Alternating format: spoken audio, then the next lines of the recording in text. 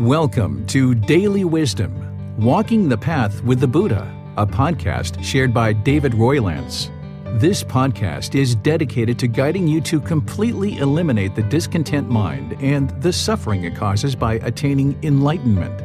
Learn and practice the teachings of Gautama Buddha that will guide you to fully attain a peaceful, calm, serene, and content mind with joy.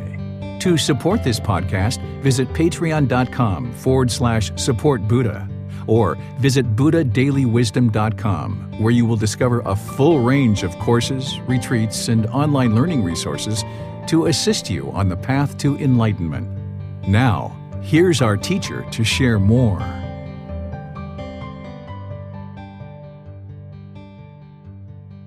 Sawadee Kap. Hello and welcome to Daily Wisdom, Walking the Path with the Buddha.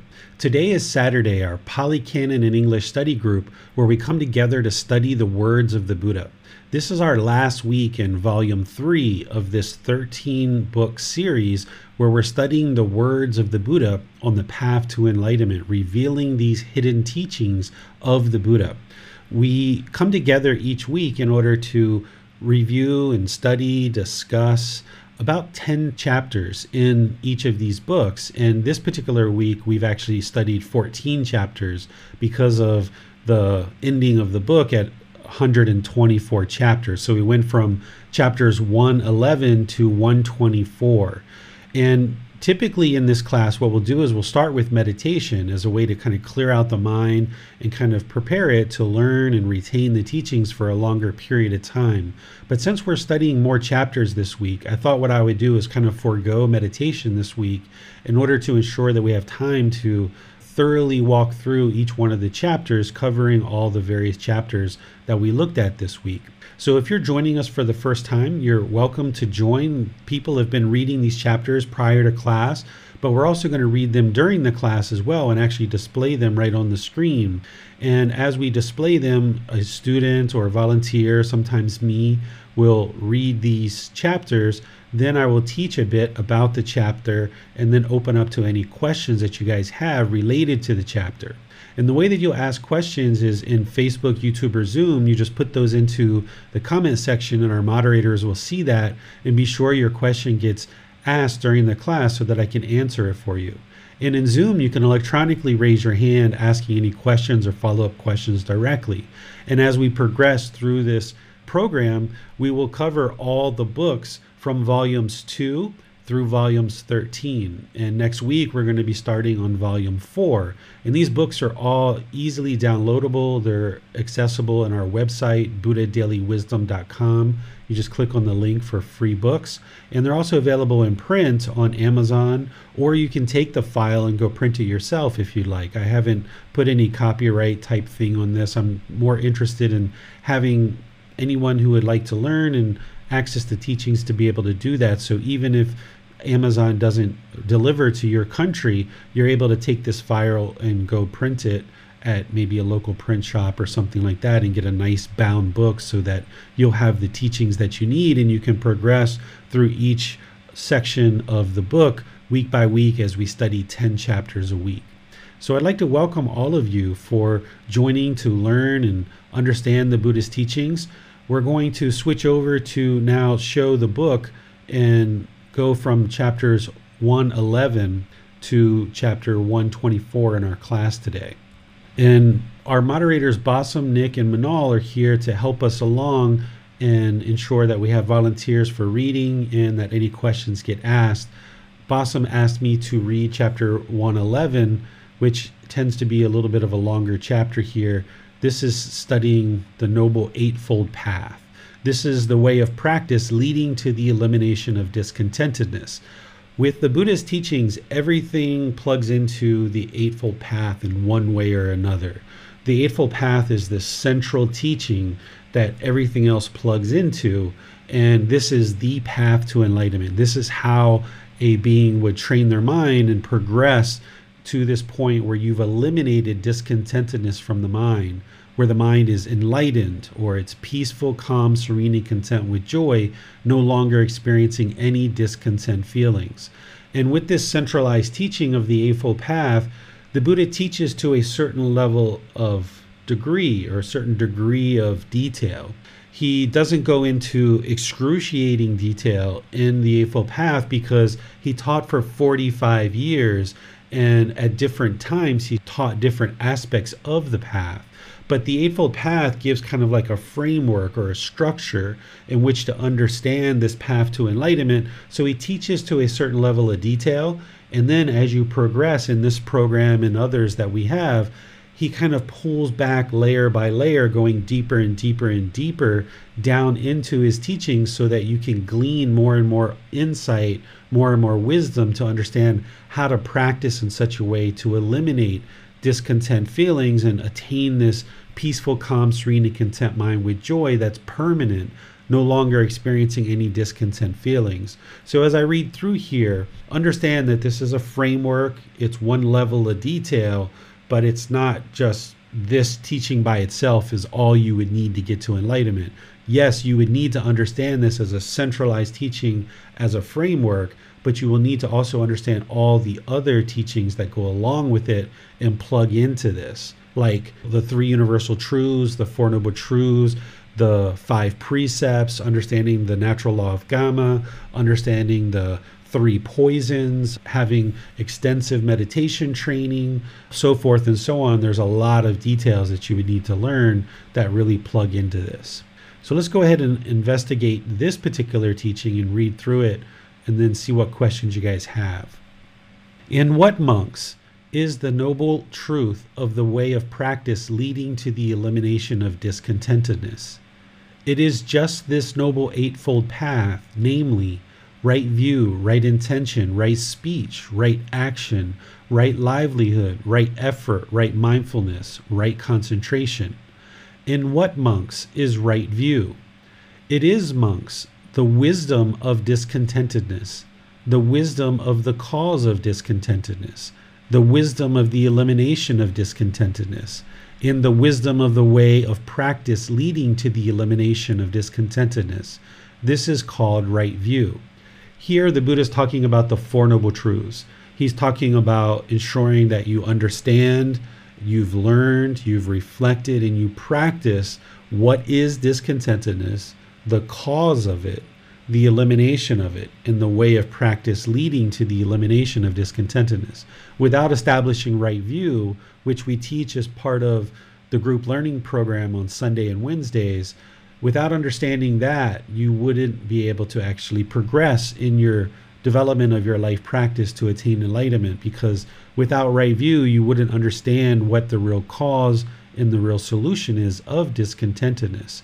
So if you haven't yet read chapter 4 and 5 in volume 1, that would be really important for you to do that in order to establish right view.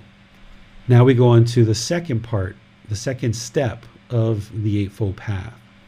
In what, monks, is right intention? The intention of renunciation, the intention of non-ill will, the intention of harmlessness.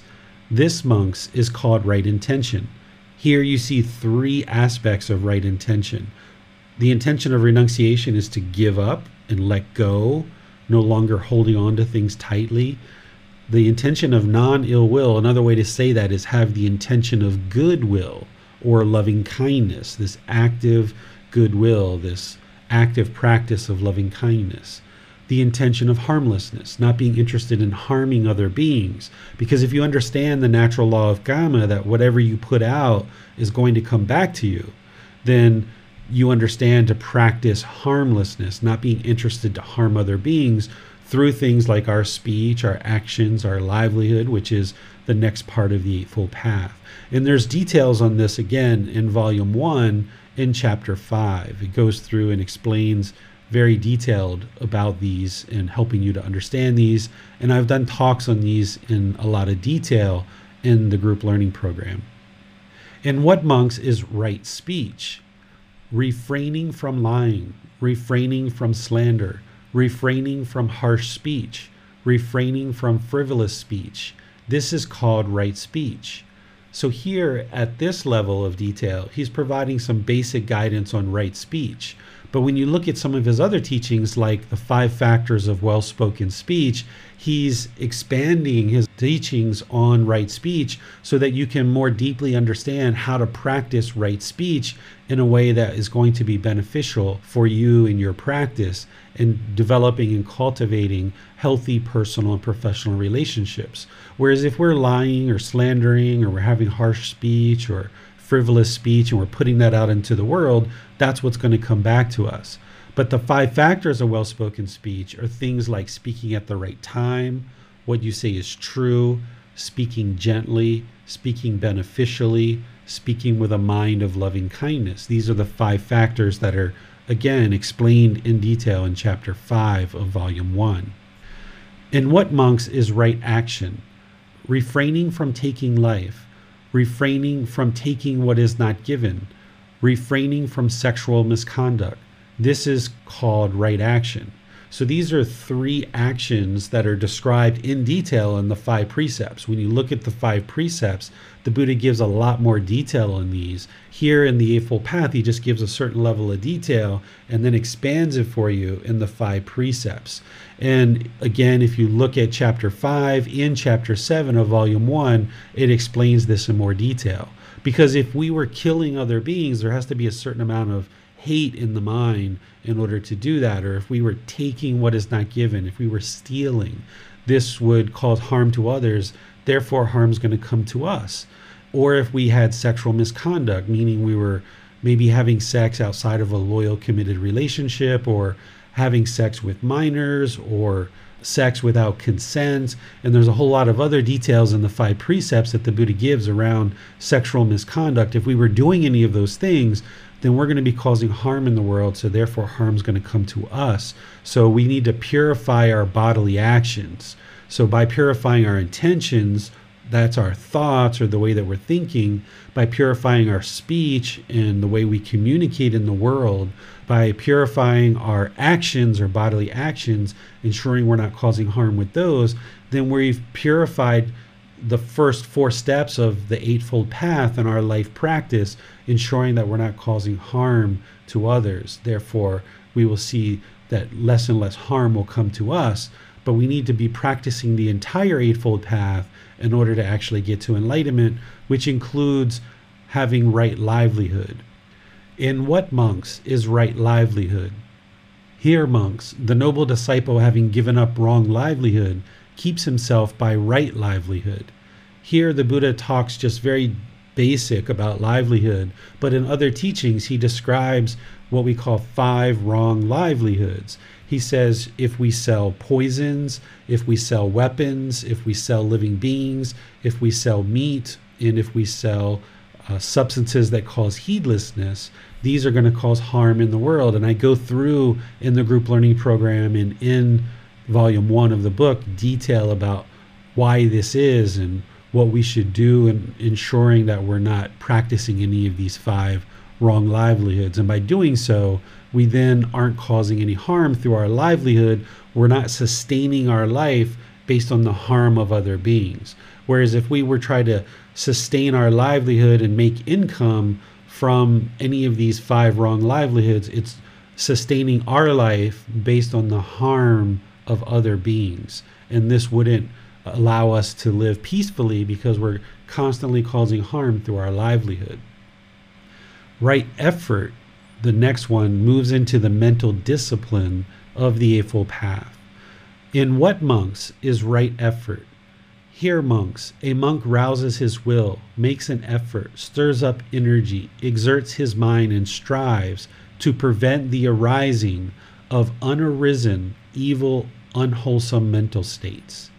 He rouses his will, makes an effort, stirs up energy, and exerts his mind and strives to overcome evil, unwholesome mental states that have arisen.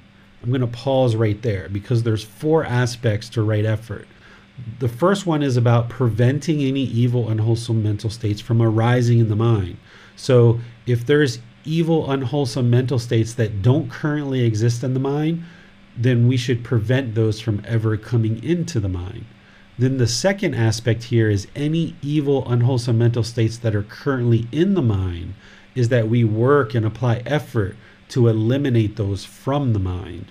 And the Buddha talks and teaches what are the unwholesome mental states. As you progress and learn more on this path, you understand things like selfishness or ill will or complacency, things like this, ego, arrogance, pride, things like this and others are these unwholesome mental states that he's talking about that we need to either prevent or apply effort to eliminate from our mind. So the more deeply you investigate his teachings, the more you'll understand what these evil, unwholesome mental states are, and then you apply effort during meditation, but also in your daily life, that whenever these arise in the mind, you apply effort to cut them off and let them go, or prevent them from even arising in the mind at all. And some of those are things that we've already talked about in this path, like sexual misconduct or killing or stealing. If you don't have any feeling to steal anything from anybody right now, then you would prevent that from ever arising in the mind. Versus where if you currently are stealing from people, then that's that second aspect where that's currently in the mind is something unwholesome that the mind's currently doing. Now take effort to eliminate that and stop stealing. So that's how you apply this effort to then eliminate these unwholesome qualities. Now picking up on the next two aspects of right effort, he rouses his will, makes an effort, stirs up energy, exerts his mind, and strives to produce unarisen, wholesome mental states. He rouses his will, makes an effort, stirs up energy, exerts his mind, and strives to maintain wholesome mental states that have arisen, not to let them fade away, to bring them to greater growth, to the full perfection of development. This is called right effort. What the Buddha is talking about here is that if there's any wholesome mental states that are not yet in the mind, is that you arise the energy and apply the effort to now bring those wholesome mental states into the mind. So if you know that part of this path is to eliminate this selfishness, which is an unwholesome quality, then the wholesome quality is generosity. Then you would apply effort to arise generosity in the mind. If you know on this path the goal is to eliminate anger, hatred, and ill will, which is a evil, unwholesome mental state, and then the antidote to transform that, the wholesome quality, is loving kindness, then you apply right effort to arise loving kindness in all situations. And then the more that you do that, this quality of loving kindness and generosity will permeate in the mind. For example, it'll just always be there because you've cultivated and developed it so much that it's just always there. So just like with the unwholesome mental states, the more you learn about the path to enlightenment, you will learn what these wholesome mental states are so that you can arise them in the mind. And then that fourth aspect of right effort is any wholesome mental states that are currently in the mind, you maintain those. You don't allow them to fade. You grow them, bring them to greater growth and full perfection. So if the mind currently has compassion, or it currently has other qualities like generosity or this loving kindness, then you develop those, help them to grow, don't allow them to fade, and bring them to full perfection and development. That's what this fourth aspect of right effort is. In what, monks, is right mindfulness? Here, monks, a monk resides reflecting on body as body, dedicated, clearly aware and mindful. Having put aside craving and worry for the world, he resides reflecting on feelings as feelings, dedicated, clearly aware and mindful. Having put aside craving and worry for the world, he resides reflecting on mind as mind, dedicated, clearly aware and mindful. Having put aside craving and worry for the world, he resides reflecting on mental objects as mental objects, dedicated, clearly aware and mindful, having put aside craving and worry for the world. This is called right mindfulness. Here, what the Buddha is pointing to is the four foundations of mindfulness. You would need to understand and be aware in the mind of bodily sensations, of feelings that come into the mind, of the condition of the mind, and these mental objects that reside in the mind. And by having awareness of these four foundations of mindfulness, then you can work to eliminate discontentedness. As discontentedness starts to arise, you will notice the bodily sensations first. You will then notice they become feelings in the mind. You will then notice that that affects the condition of the mind. Then you will notice that it forms mental objects. But if you can get ahead of the curve on this and cut off discontentedness at the bodily sensations, then you don't experience all these downstream effects of the feelings, the condition of the mind, and the mental objects. So what a practitioner will need to do is develop the four foundations of mindfulness, understanding all these four foundations. Generally, when someone first starts out, I teach them just to think of right mindfulness as awareness of mind, and just generally think of it as awareness of mind. But at this point, once you're starting to move into the Pali Canon and you're starting to understand the deeper teachings of the Buddha, then you need to develop the four foundations of mindfulness. And you do that through breathing mindfulness meditation, but you also do that in daily life, that as you notice frustration or anger or sadness or boredom or loneliness, or even happiness, excitement, these other feelings start to arise, you should start noticing these bodily sensations that are occurring before that happens. Like I remember with me, when I used to get angry, I would feel this heat or this sharp pain and this arising heat and sensation starting from my feet all the way up to the head, where it would feel this pressure in the head and this heat almost in the head where it would almost be throbbing, right? These are the bodily sensations helping to alert you that there's some discontentedness that is arising. And if you can cut it off there, then it won't become feelings in the mind, it won't affect the condition of the mind, and it won't form these mental objects, which means you just saved yourself a whole bunch of heartache and misery, and you've also saved yourself probably some unskillful speech or actions that might result from that anger. So not just anger or these painful feelings, but also pleasant feelings and feelings that are neither painful nor pleasant, they all follow this same process of bodily sensations, feelings in the mind, condition of the mind, and mental objects. And if you can develop this mindfulness of these feelings that are starting to arise and then learn to cut them off at the bodily sensations, then the mind can then be more actively trained and move to enlightenment, because in doing so, having this awareness of mind, you'll be able to then eliminate the craving, desire, attachments that are causing the mind to be shaken up by pleasant feelings, painful feelings, and feelings that are neither painful nor pleasant. In what monks is right concentration?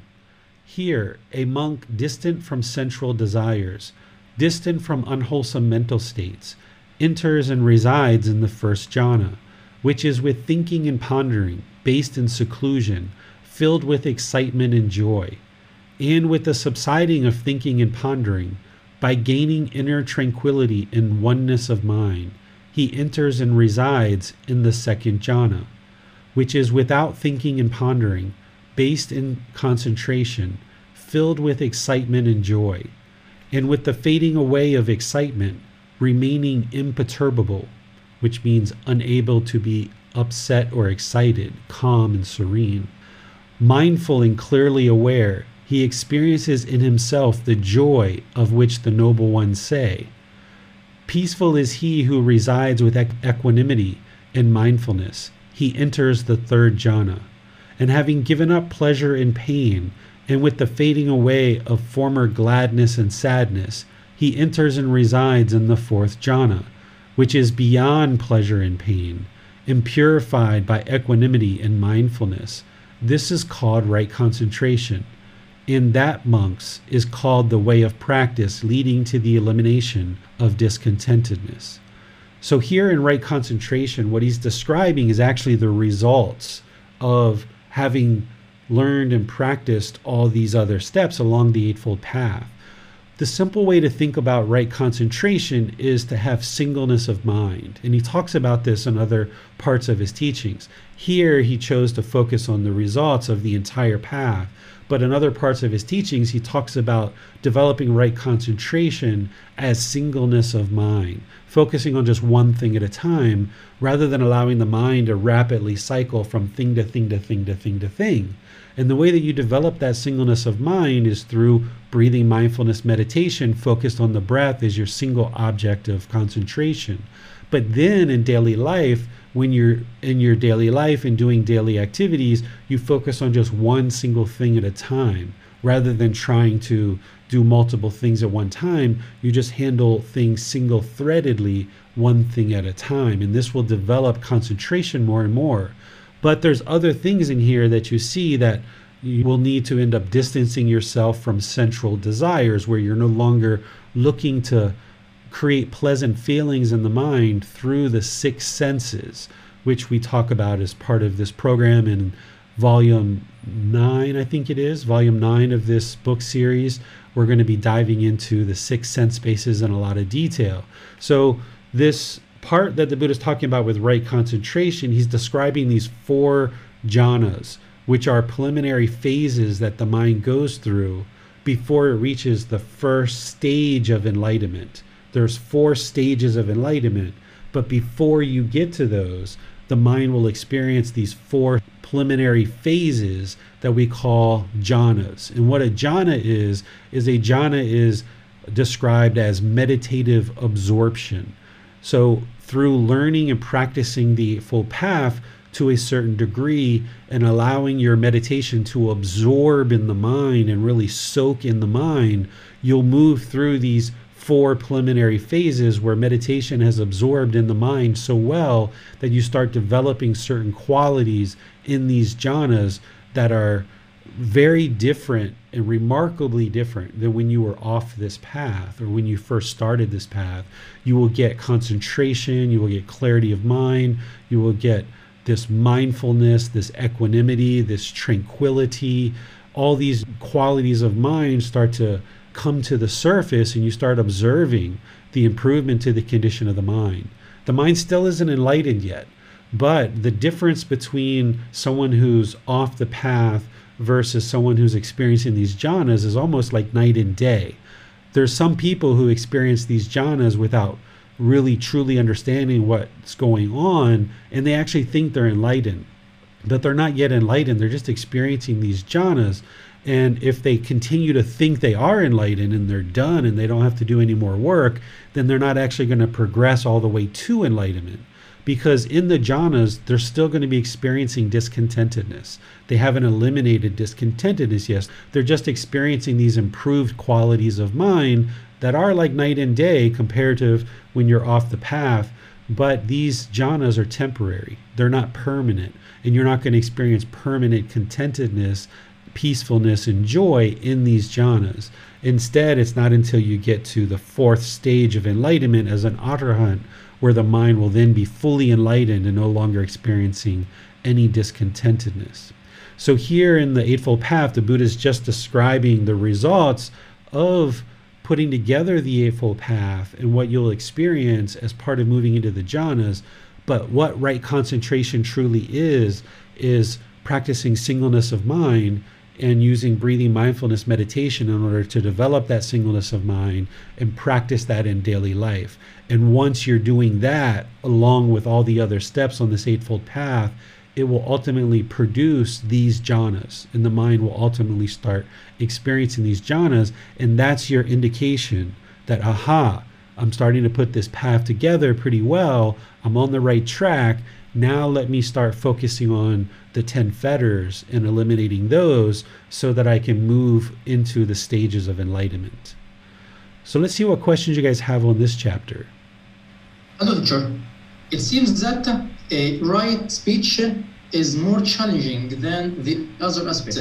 So if this is true, do you agree that if one is really dedicated, one can practice right speech perfectly from the first time? No, it's not possible to practice any of these perfectly from the first time. because the mind is unaware of these things, and our mind has been conditioned, for example, to speak in certain ways. And whether we're 20 years old, 30, 40, 50, 60, 80 years old, we've been speaking a certain way that isn't based on these teachings for a number of years. And if you rewind that back further for our previous lives, we've had many countless lives where we haven't been practicing these teachings to the level of detail that it requires to attain enlightenment.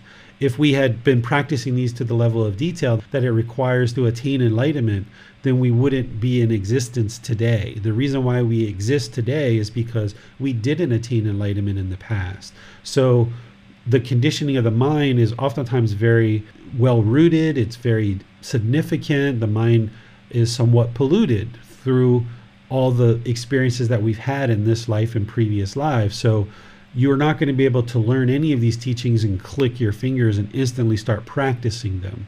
But the more that you apply dedication and diligence to learning and practicing, you can increase and improve your practice more and more readily. So it's just going to take time for you to be able to do that for all of these teachings. So that's why it requires very dedicated investigation, and then it requires energy to be able to apply the energy and the effort to ramp your practice up gradually, slowly, and surely to get to the actual results of the Eightfold Path. Thanks, teacher. Let's go to Nick. Hello, teacher. Question on right concentration. The fourth jhana, it says beyond pleasure and pain. Could you give an example of this? Yeah, so oftentimes when people first start learning about the path to enlightenment, they see that, okay, we're going to be eliminating pleasant feelings, painful feelings, and feelings that are neither painful nor pleasant. And they don't understand that these are conditioned feelings.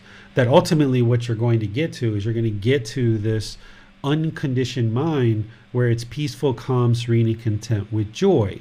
And that peaceful, calm, serene, and content with joy is permanent. It doesn't arise, it doesn't change, it doesn't fade away. It's just always there. It's permeating in the mind all the time. Well, when we're early in practice and we don't understand what enlightenment is because we haven't seen what enlightenment is like, we haven't experienced it, it's hard for someone to really fathom what enlightenment is until you're actually experiencing it or getting glimpses at it. So these pleasant feelings and these painful feelings, if we would like to focus in on those, these are conditioned feelings that, okay, I got a new pair of shoes, so I feel this pleasure. Or my new shoes got stolen, so I feel this pain. Or I got this new job, so I feel pleasure. Oh, I got laid off, so I feel pain. So in the unenlightened mind, prior to the jhanas, we're experiencing this constant pleasure and pain based on agreeable and disagreeable contact that we have through the six sense bases. And what the Buddha is saying is this fourth jhana is beyond that, that you're not experiencing that same level of depth of this conditioned pleasure and this conditioned pain. You're still going to be experiencing discontentedness, but it's going to be diminished as part of this fourth jhana. So he's saying it's beyond this constant pleasure and pain of conditioned feelings. Thank you, teacher. Mm-hmm. And then you see there the words where he says, and purified by equanimity. That equanimity is that evenness of temper, calmness, composure, especially in difficult situations. That's what really helps to bring the mind into the middle where it's diminished a lot of the discontentedness and it experiences that beyond pleasure and pain. Well, no more question, teacher. All right, let's move on to the next chapter. Yes, before we go with the next volunteer, if you would be kind to share the chapters. I think they are displayed on YouTube and Facebook, but not in Zoom. Sure, there we go. Yeah, thanks, teacher. Let's go to Miranda. Where earth, water, fire, and wind find no footing. Once Kavada, this order of monks, the thought occurred to a certain monk, I wonder where the four great elements, the earth element, the water element, the fire element, and the wind element, are eliminated without remainder. And that monk attained to such a state of mental concentration that the way to the heavenly realm appeared before him. That monk attained to such a state of mental concentration that the way to the heavenly realm appeared before him. He went to the heavenly realm of the 4 great kings and asked the question. When none of them could answer the question, the monk went to the 33 gods, who said, "We don't know, but Saka, Lord of the gods, may know." Saka told the monk to ask the Yama heavenly beings, the Siyama, the Tusita heavenly beings, the Santusita, Nimanarati, Sunamita, Paranamita Vesavati, heavenly beings, Vasavati, Brahma's associates, and all the way to the great Brahma.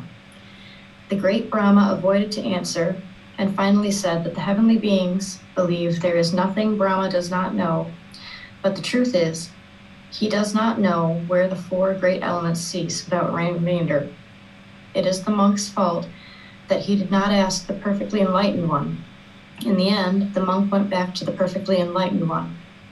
So that monk, as swiftly as a strong man might flex or unflex his arm, vanished from the Brahma world and appeared in my presence. He prostrated himself before me, then sat down to one side and said, "Venerable sir, where are the 4 great elements, or the earth element, the water element, the fire element, and the wind element, eliminated without remainder?" I replied, "Monk, once upon a time, sea-traveling merchants, when they set sail on the ocean, took in their ship a land-sighting bird. When they could not see the land themselves, they released this bird. The bird flew to the east, to the south, to the west, to the north. It flew to the zenith, overhead, and to the intermediate points of the compass. If it saw land anywhere, it flew there. But if it saw no land, it returned to the ship. In the same way, monk, you have been as far as the Brahma world, searching for an answer to your question and not finding it, and now you come back to me. But monk, you should not ask a question in this way, where are the 4 great elements, the earth element, the water element, the fire element, and the wind element, eliminated without remainder. Instead, this is how the question should have been put. Where do earth, water, and fire, and wind find no footing? Where are long and short, small and great, fair and foul? Where are name and form wholly destroyed? And the answer is, where consciousness is quieted, immeasurable, all radiant, that's where earth, water, fire, and wind find no footing. There, both long and short, small and great, fair and foul, there name and form are wholly destroyed. With the elimination of consciousness, this is all destroyed." Thank you, Miranda. Very good job pronouncing all those words and different heavenly beings. So to explain this chapter, we need to understand the 4 great elements. During the lifetime of the Buddha, and even now today in traditional medicine, the body is described through these 4 elements or 4 categorizations, where today we might say we have tissue, we have bones, we have ligaments, we have tendons, cartilage, fluids. We have different things like this that we describe in the body based on our modern science. 2,500 years ago, they described the body, but they described it through what they understood, which was these 4 elements. And this is a method of understanding the body and then ultimately diagnosing sickness and illness and prescribing actual medicines and part of traditional medicine. So when the Buddha is talking about the earth element, the water element, the fire element, the wind element, he's actually talking about the physical body. And these 4 elements are related to the earth is related to the solids in the body. The water is related to the liquids in the body. The fire is related to the temperature of the body. And the wind is related to the movement, like our intestines have feces that moves through and out the rectum, or how the blood moves in the body. But the blood itself is a liquid, it's water, right? So these 4 elements are used to describe the body. And then sometimes people talk about this 5th element, which is space, or some people call it ether. This is like the lack of the other 4 elements. So if you think about like the space inside the intestines or the space inside the nostril, that there's no element there, it's just empty space. There's no earth, there's no water, there's no fire, there's no wind, there's just kind of this empty space. So some people call that a 5th element, or some people don't. But nonetheless, that's what he's talking about here when he's talking about the four great elements. Where do earth, water, fire, and wind find no footing? What he's saying is, where does this physical body no longer get created over and over again? And he also talks about it down here where he discusses name and form. When he talks about name and form, this he describes in dependent origination, which is in volume 5, chapter 14. We're going to be studying that in a matter of about 4 or 5 weeks. Name and form is how he also describes the physical body, but he includes some other things with it besides just the physical body itself. So the elements are to categorize the body, and then name and form is to kind of lump the physical body together with some other aspects, the 5 aggregates, and contact as well. So here what he's guiding the student to is how to ask this question of not where this physical body is eliminated without remainder. He's saying, that's not a appropriate question, essentially, that it's not that we're trying to eliminate this physical body necessarily. What we're doing as part of this path to enlightenment and eliminating discontentedness, and once we do, we will no longer experience rebirth and the cycle of rebirth. Having done so, then these 4 elements will not find footing. They will not be established. This physical body will not be established any longer once we've attained enlightenment, no longer experiencing discontentedness upon death. This physical body, these 4 elements will no longer find footing. They will no longer be established to create a new existence or a new life. That's what he's talking about here. What questions do you guys have on this? A question for this one, teacher. All right, let's go on to the next one. Yeah, let's go to Manal. Where consciousness is quieted, immeasurable, all radiant, that's where earth, water, fire, and wind find no footing.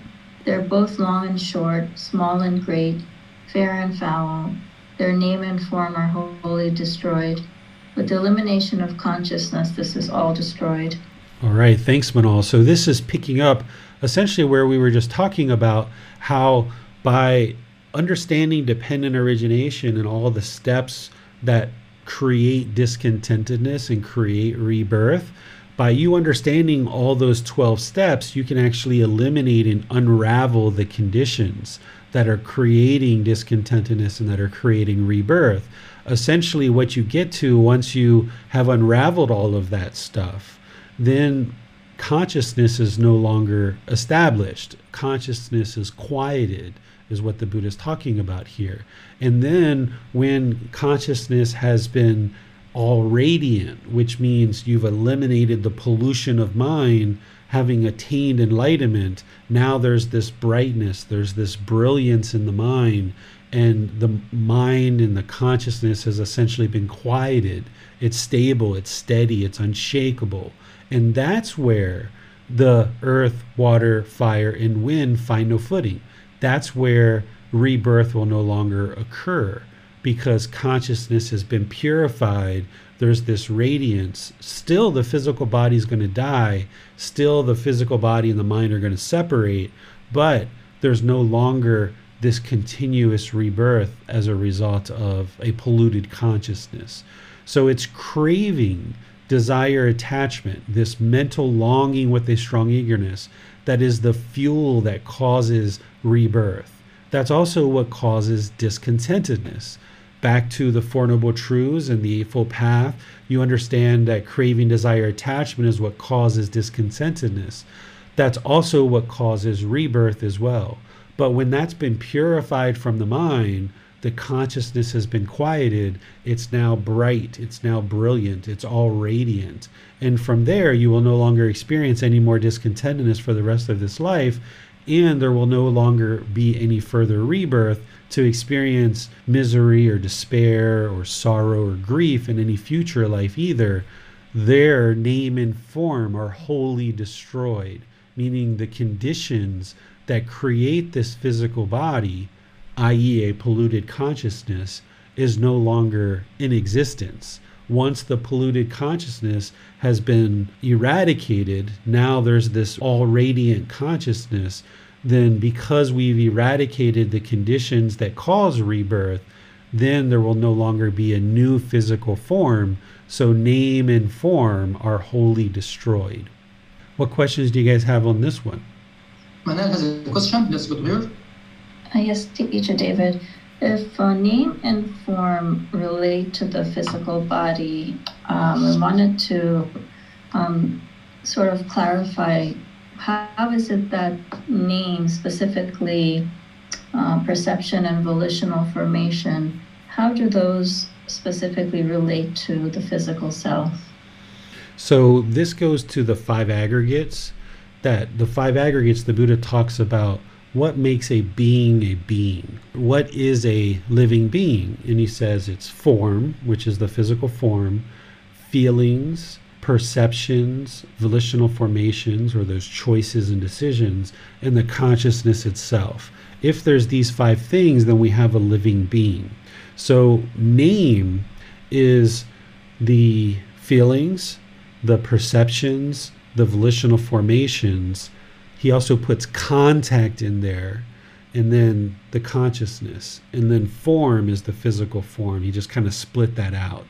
So if we have these things, then we have a living being. So by eradicating the pollution in the mind, then we won't have these pollution of feelings, perceptions, and volitional formations, and then a being is no longer going to come into existence. So by having a physical form, by having a mind or consciousness, then we have feelings, perceptions, and volitional formations. And if we don't have the physical form and the consciousness has been purified, then we no longer have these feelings, perceptions, and volitional formations that will come about in a future life. In this life, you're still going to have feelings, you're still going to have perceptions, you're still going to have volitional formations or choices and decisions. But the enlightened mind isn't going to cling to these things. So you will still have certain opinions, you'll still have certain views, you'll still have certain decisions that you make as being an enlightened being, but you won't hold on to those so tightly that it's going to cause discontentedness in the mind. But this is how the physical form and the consciousness coming together, once you've got that, along with the feelings, perceptions, and volitional formations, that's what makes a being a being. Well, thanks, teacher. No more question. All right. Chapter 114. Yes, the conditioned. Monks, there are these three characteristics that define the conditioned. What three? An arising is seen, a vanishing is seen, and its alteration, while it persists, is seen. These are the three characteristics that define the conditioned. Okay, this is where you can understand conditioned feelings versus unconditioned feelings. The next chapter is about the unconditioned. So conditioned feelings, or a conditioned object, it's going to arise, it's going to vanish. That's the way the Buddha describes it. And then there's going to be this alteration or this change. The way I like to describe it is there's going to be this arising, there's this change, and then there's this fading away, right? The Buddha orders it a little bit differently. So if you have happiness, it's a conditioned feeling because you see that the happiness arises, it changes, and then it fades away. It's impermanent because it's a conditioned feeling. Or if you have sadness, you see the sadness arise, you see it change, and then you see it fade away because it's a conditioned feeling. Or boredom, it arises, it changes, and it fades away. The reason why is because these feelings are conditioned on something impermanent. So I got a new pair of shoes. That's the condition. The condition is the new pair of shoes. And now because the mind has based its inner feelings on this condition of getting a new pair of shoes, I see this arising of happiness. And now after I have this shoes for a week or two or three, they start to change. The shoes start to change. So now my feelings start to change. I'm not so happy with them anymore maybe I got blisters, or maybe they've gotten dirty, or maybe I just saw somebody else has the same pair of shoes and the mind doesn't like that. So now the feelings start to change, and now that happiness fades away, and now I'm displeased with these shoes, and now the mind's back where it started from. Or if you bought these new pair of shoes, you experience this happiness, now they get dirty and muddy, and now you have these painful feelings because the mind was craving and clinging for these shoes to stay permanently clean. Now when you see this alteration or this change in the object of the new shoes, now your feelings change about those shoes as well. They're no longer happy feelings related to these shoes. The mind has this sadness or this anger because now the shoes are dirty. But this is because the mind is basing its feelings on this condition of the shoes, rather than just recognize the impermanence of these shoes. That, okay, I bought the new pair of shoes, I need those because I need to walk around and protect my feet. And then when I buy them, I already know they're impermanent, so they're going to get old anyway. So I'm not going to base my inner feelings on these shoes. I'm just going to purchase these shoes in order to use them to protect the feet. And sure, I'll try to take care of them. I'll try to keep them looking new. I'll try to ensure that I care for them and maybe clean them every once in a while or polish them if I need to, because I like having nice looking shoes. But the whole time the mind isn't clinging to it, craving, wanting to keep these shoes looking permanent. I'm just taking care of them as a way to ensure that I don't have to keep buying the next pair of shoes and the next pair of shoes and the next pair of shoes. I'll have to do that anyway, but if I can take care of these shoes for a little while, then it will kind of allow me to benefit from these shoes for a longer and longer period of time. So in this situation, if you have conditioned feelings and you're conditioning that on the shoes, then you're going to experience this arising of happiness, this change and this fading away. And as long as you do that, then you're also going to experience this displeasure, or this sorrow, or this sadness arise, change, and fade away. This is what the unenlightened mind does, is it has these conditioned feelings because of its basing its inner feelings on some condition. So this impermanence that the Buddha talks about, it's on conditioned objects. So this physical body, since we've been talking about that, this physical body is a conditioned object. At one time, it didn't exist. It arose through being in the womb of a mother. It was born into the world. So it matured and it grew, but it's been gradually changing over time. And eventually it will fade away. This physical body will die and it will just dissolve and decompose because it's a conditioned object. So what you're doing as part of this path is training the mind to not have these conditioned feelings, basing its inner feelings on some condition. Because as long as it's basing its inner feelings on some condition, the mind's going to experience this up and down, up and down, up and down, because it is longing for pleasant feelings based on some condition. And as long as it's longing for those pleasant feelings, when that condition doesn't exist because it's impermanent, it's now going to experience these painful feelings. And that's a constant struggle and very difficult to live life that way, where the mind is constantly going up and down and up and down. So that's what the Buddha is describing here, is conditioned objects are impermanent. They will arise, they will change, and they will fade away. And even though we say conditioned object like a material object, we're also referring to feelings here too, that these are conditioned. Happiness arises, changes, fades away. Sadness arises, changes, fades away. But now when we move to the next chapter, you'll see that an unconditioned mind doesn't experience that. But let's see what questions you guys have on this. Well, it's very clear that being attached to conditioned objects is unwise because they will not last forever. But do you agree that clinging or being attached to permanent things is wise? No, you shouldn't cling or crave anything permanent. That's going to lead to discontentedness. So anything that is in the world, you shouldn't hold on to any of it mentally, right?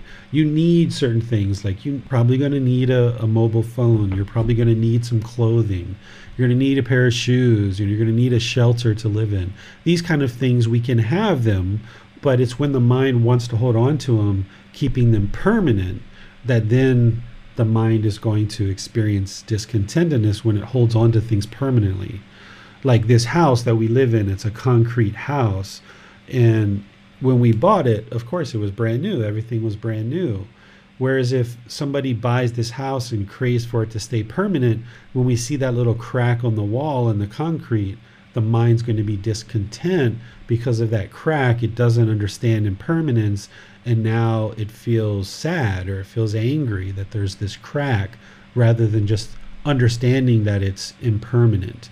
So even things that are permanent, like unconditioned love or this peaceful, calm, serene, and content mind with joy, if you crave that or you cling to it, it's still going to cause discontentedness. So you shouldn't have any craving or any clinging, and you have to work towards accomplishing that goal through your practice. Thanks, teacher. No more question. All right. So let's go to the next one.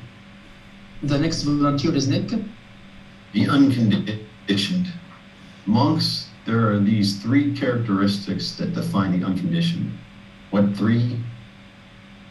No arising is seen, no vanishing is seen, and no alteration while it persists is seen. These are the three characteristics that define the unconditioned.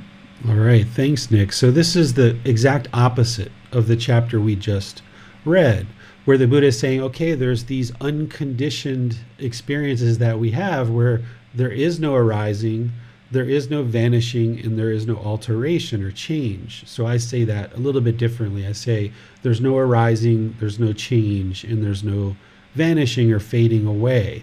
That's what I describe when I describe the enlightened mind, of this peacefulness. This peacefulness in the enlightened mind, once the mind is enlightened, is this peacefulness. It doesn't arise, it doesn't change, and it doesn't fade away. The enlightened being wakes up peaceful all day long. Their mind's peaceful. They go to sleep peaceful. The mind is just always peaceful. It doesn't arise, it doesn't change, and it doesn't fade away. The same thing with the calmness or the serenity or the contentedness or the joy of the enlightened mind. It's just always there. It doesn't need to buy a new pair of shoes to experience joy. When an enlightened being knows they need to buy a new pair of shoes, they will go buy a new pair of shoes and they will use those pair of shoes, but they're not deriving their joy based on the pair of shoes, because the mind already has the wisdom to understand that that just is setting yourself up to fail. And the mind has already been trained to no longer base its inner feelings on these impermanent conditions. So an enlightened being will still need to buy a pair of shoes or buy a new computer or buy something else, but it won't derive its pleasant feelings from these impermanent conditions. It will just acquire the possessions that they need in order to sustain their life, and they just see it as part of their normal life, that, okay, I need a new computer, so I'll buy a new computer. Or I need a new pair of shoes. Okay, let me just buy a new pair of shoes. Or, okay, I'd like to get more income in my job, so let me do a really good job in my career and work towards getting a new income and a higher income so that I can better support my family.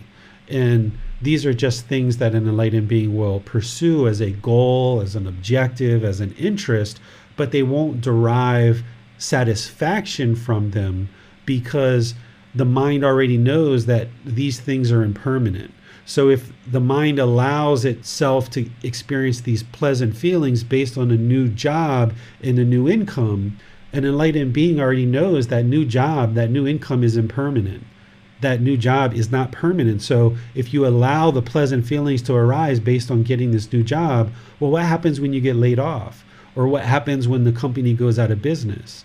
Or what happens when maybe you become disabled and you can no longer perform that job anymore? What happens then is, if you allow the pleasant feelings to arise based on this new job, then you're going to experience painful feelings when you can no longer do that job.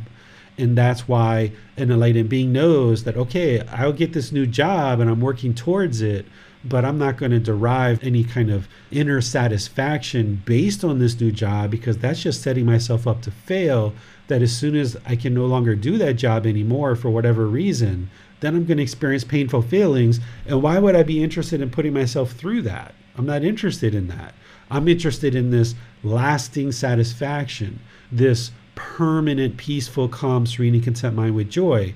In order to do that, you need to let go of basing your inner feelings on these impermanent conditions. And once you do, then there's no arising, there's no changing, and there's no fading away. So with conditioned love, it's not actually love, but what we call love is really craving, desire, attachment. It's okay, if you meet these conditions, I am now in love with you. And as long as you meet those conditions, I will love you. But when you stop meeting those conditions, I will no longer love you anymore. That's actually not love. That's conditioned experiences. That's a condition of craving, desire, attachment that the mind is now kind of selfishly saying, well, I love you as long as you meet my conditions, and then I'm out of love with you when you no longer meet my conditions.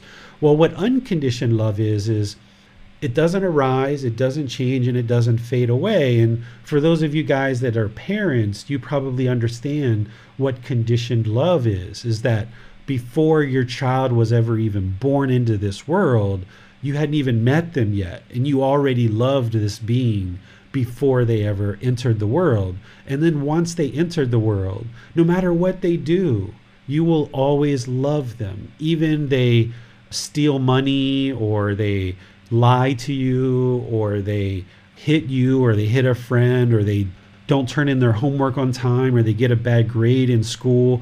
It doesn't really matter what they do, you will always love them. Of course, you're guiding them and trying to help them make wiser and wiser decisions in life to improve their conduct and so forth. But no matter what they do, as a parent, you have this unconditional love for them, that you wake up in the morning, you love your child. All day long, no matter what they do, you might disagree with their intentions, their speech, and their actions, but you still love them. And then you go to sleep and you still love your child regardless. So this is what you can understand of as unconditioned love. That's what true love is there's no arising, there's no changing, there's no fading away. Because you didn't need your child to meet certain conditions to be able to fall in love with them, you can't fall out of love with your child. It's just always there. It always persists. So the peaceful, calm, serene, and content mind with joy, that is the enlightened mind, the practitioner has removed all the conditions, all the pollution that is causing the mind to go up and down, up and down. It's no longer having these conditioned feelings where it's basing its inner feelings on some condition. It's removed all those conditions, which is described in dependent origination. You've removed all those conditions that are causing the mind to go up and down, and now you have this unconditioned, peaceful, calm, serene, and content mind with joy, that it's no longer basing its inner feelings on some condition. The mind has been unconditioned. It's been purified. It's now experiencing permanent, peaceful, calm, serene, and content with joy. And you will also be practicing unconditional love, where you can just love all beings because they're beings, and you just love all beings. You no longer fall in love with people and out of love with people. You just love all beings regardless. You see the things that they might do that you disagree with in terms of their intention, speech, and actions, but that doesn't change your inner feelings, because you're not basing your feelings on the condition of their behavior. Your feelings are unconditioned. You have this unconditional love, as well as these other qualities. You've removed the pollution of mind where you're basing your inner feelings on some condition. What questions do you guys have on this one? A question this time, teacher. All right. Chapter 116. Yes, the next volunteer is Miranda. Seeing non-self with correct wisdom. Monks, form is impermanent, feeling is impermanent, perception is impermanent, volitional formations, choices, and decisions are impermanent. Consciousness is impermanent. What is impermanent is discontentedness, What is discontentedness is non-self. What is non-self should be seen as it really is with correct wisdom thus. This is not mine, this I am not, this is not myself. When one sees this thus, as it really is with correct wisdom, one holds no more views concerning the past. When one holds no more views concerning the past, one holds no more views concerning the future. When one holds no more views concerning the future, one has no more stubborn craving. When one has no more stubborn craving, the mind becomes free from strong feelings towards form, feeling, perception, and volitional formations, and consciousness, and is liberated by from the taints by non-clinging. By being liberated, the mind is steady. By being steady, the mind is content. By being content, one is not agitated. By being unagitated, one personally attains nibbana, enlightenment.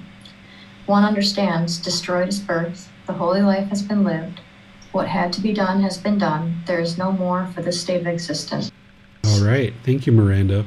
So this is like one of those teachings where the Buddha puts a lot of things in a very short discussion. I'm sure he said things before this and after this, but there's a lot going on here.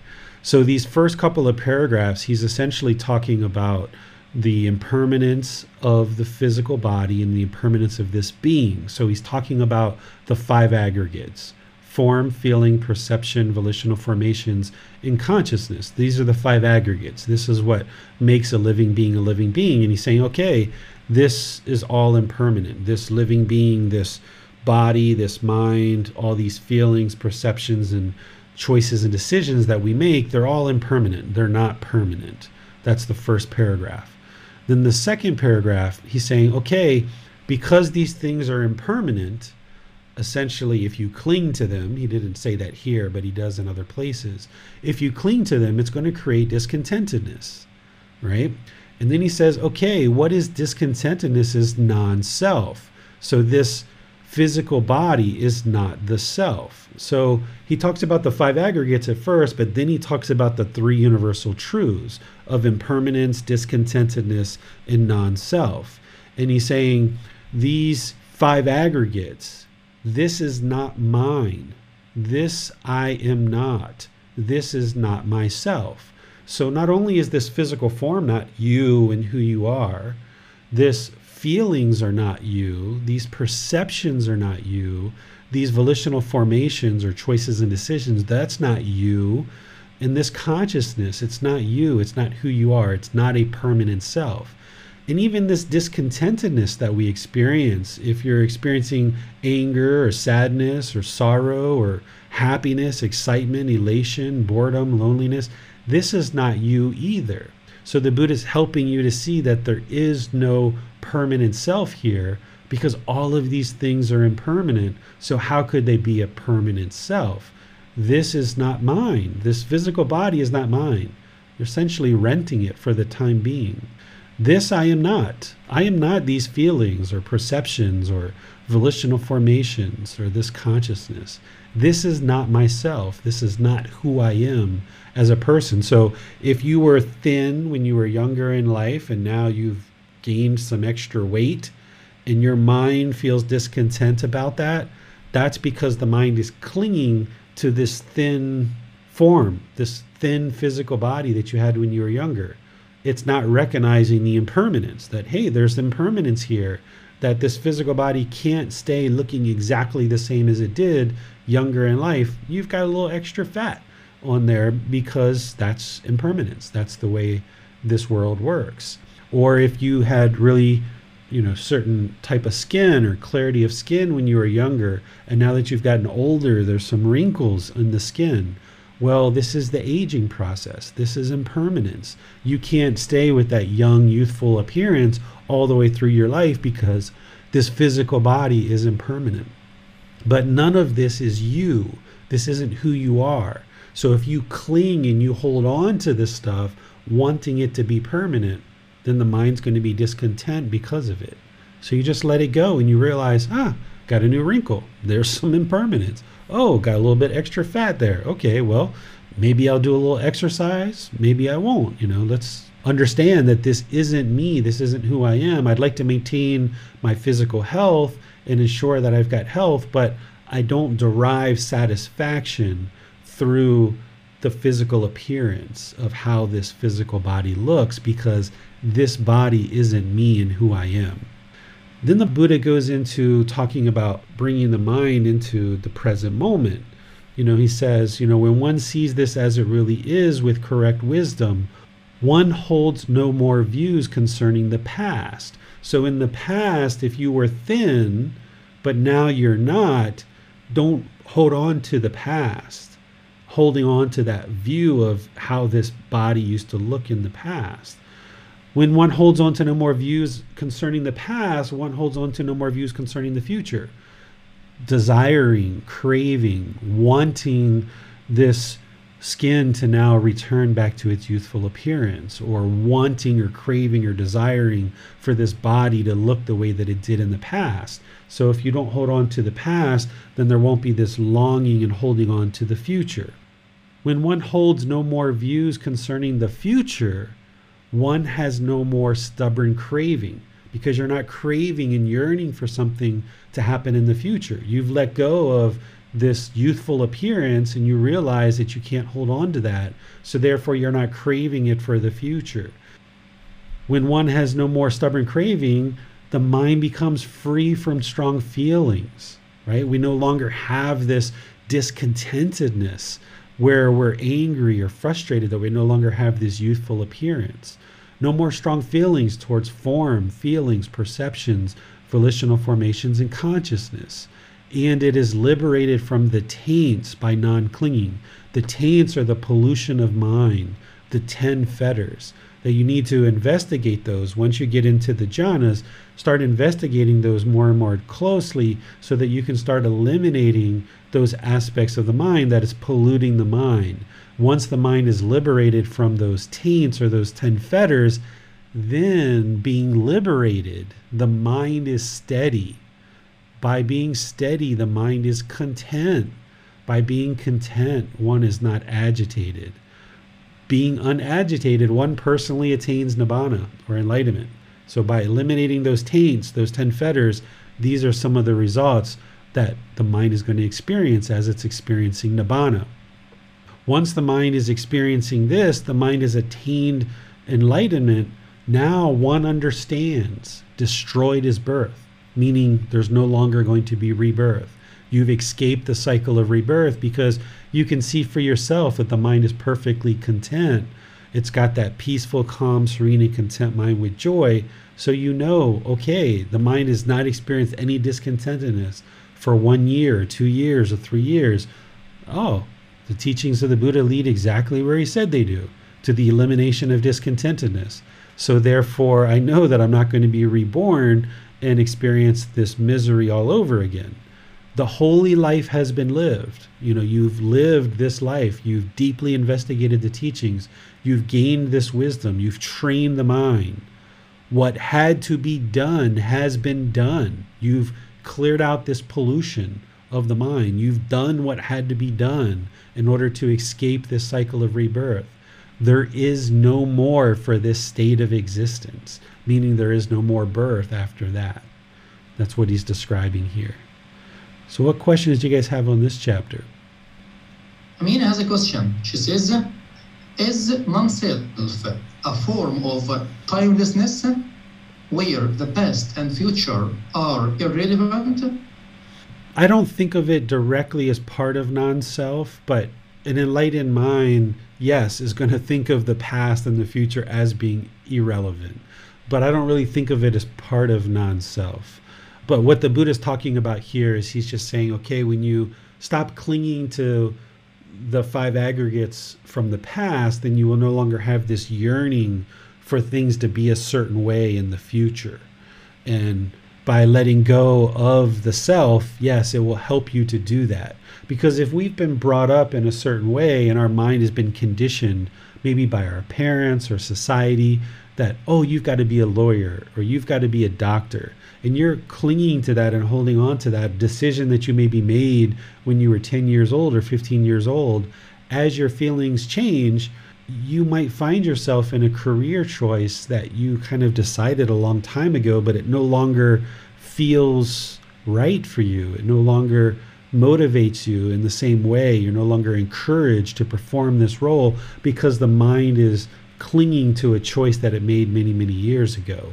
So by letting go of that self-identity, which is part of the self, that self-image and self-identity, by letting go of that personal existence view, that first fetter, now you can eradicate that identity as I am a doctor, or I am a lawyer.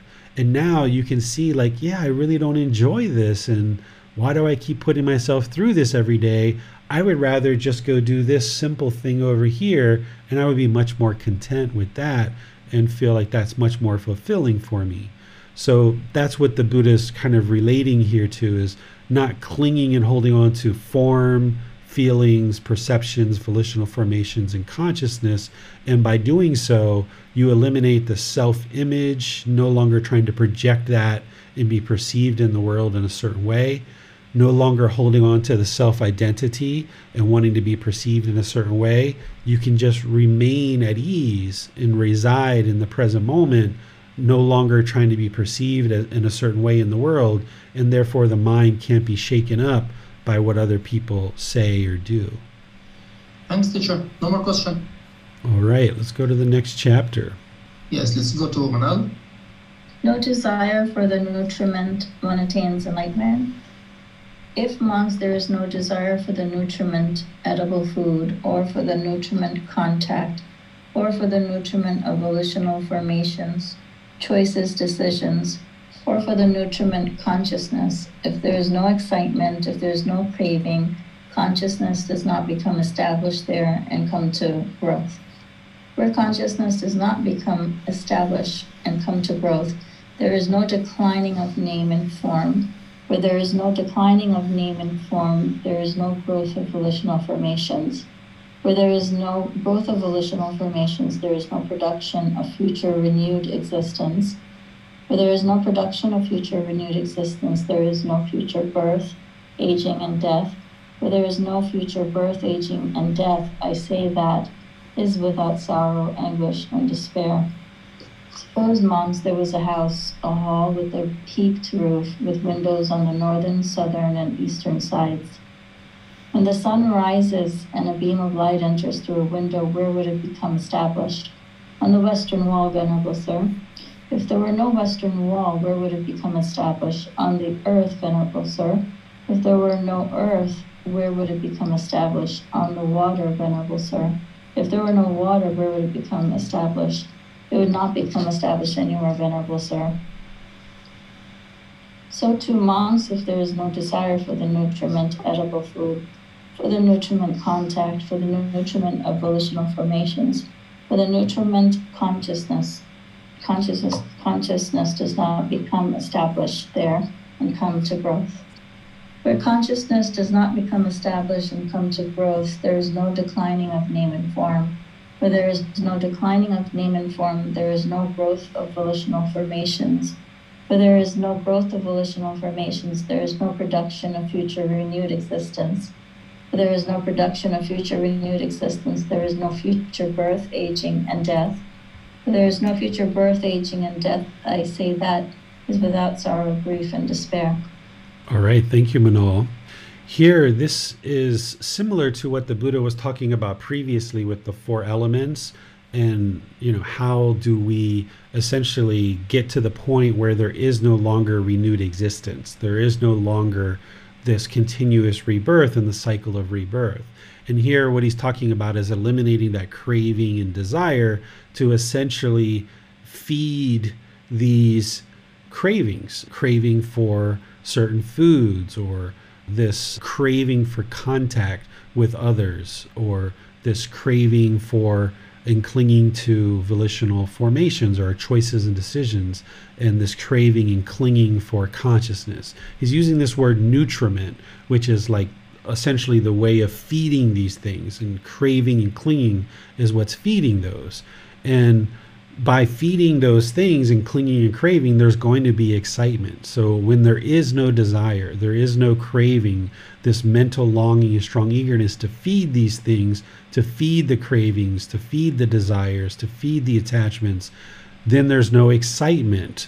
And this is where consciousness does not become established.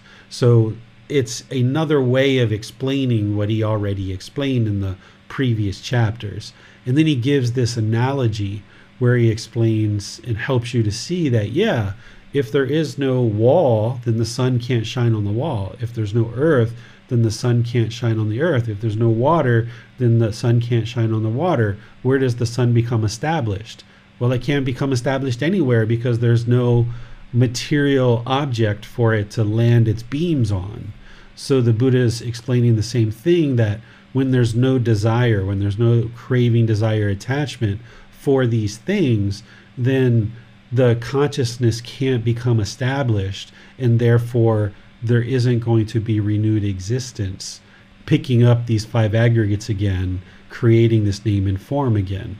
And when there is no more birth, there's no aging or death, then there's no sorrow, grief, and despair, this discontentedness. So it's just another way of explaining how to unravel this cycle of rebirth, is to purify the consciousness and not allow the consciousness to become established through craving and clinging. What questions do you guys have on this chapter? No more questions here. Okay, let's go to the next chapter. Yes, the next volunteer is Nick. How should the nutriment edible food be seen? And how, monks, should the nutriment edible food be seen? Suppose a couple, husband and wife, had taken limited provisions and were traveling through a desert. They have with them their only son, dear and beloved. Then in the middle of the desert, their limited provisions would be used up and exhausted, while the rest of their desert remains to be crossed. The husband and wife would think, our limited provisions have been used up and exhausted, while the rest of the desert remains to be crossed. Let us kill our only son, dear and beloved, and prepare dried and spiced meat. By eating our son's flesh, we can cross the rest of the desert. Let not all three of us perish. Then, monks, the husband and wife, would kill their only son, dear and beloved, prepare dried and toasted meat, and by eating their son's flesh, they would cross the rest of the desert. While they're eating their son's flesh, they would beat their breasts and cry, where are you, our only son? Where are you, our only son? What do you think, monks? Would they eat that food for amusement, or for the enjoyment, or for the sake of physical beauty and attractiveness? No, venerable sir. Wouldn't they eat that food for the sake of the crossing of the desert? Yes, venerable sir. It is in such a way, monks, that I say nutriment edible food should be seen. When the nutriment edible food is fully understood, craving for the five chords of sensual pleasure is fully understood. When craving for the five chords of sensual pleasure is fully understood, there is no fetter bound by which a noble disciple might come back again to this world. All right, thanks, Nick. So the Buddha used a pretty graphic story here to help you understand how to look at food, is that rather than look at food as for the pure enjoyment of the tongue, which then produces pleasant feelings in the mind, that we should look at it in order to sustain our life. And that's really what food is meant for. And one of the ways for someone to teach in an oral tradition, and then really teach these teachings even today, is sometimes we use these more graphic stories and depictions in order to help it really make an imprint on your mind to be able to retain the teachings, so that when you're eating food in daily life, that you don't think of it as just to please the mind and please the tongue, that you're doing this, you're eating this food in order to sustain the health of the physical body, and that's the reason why you eat.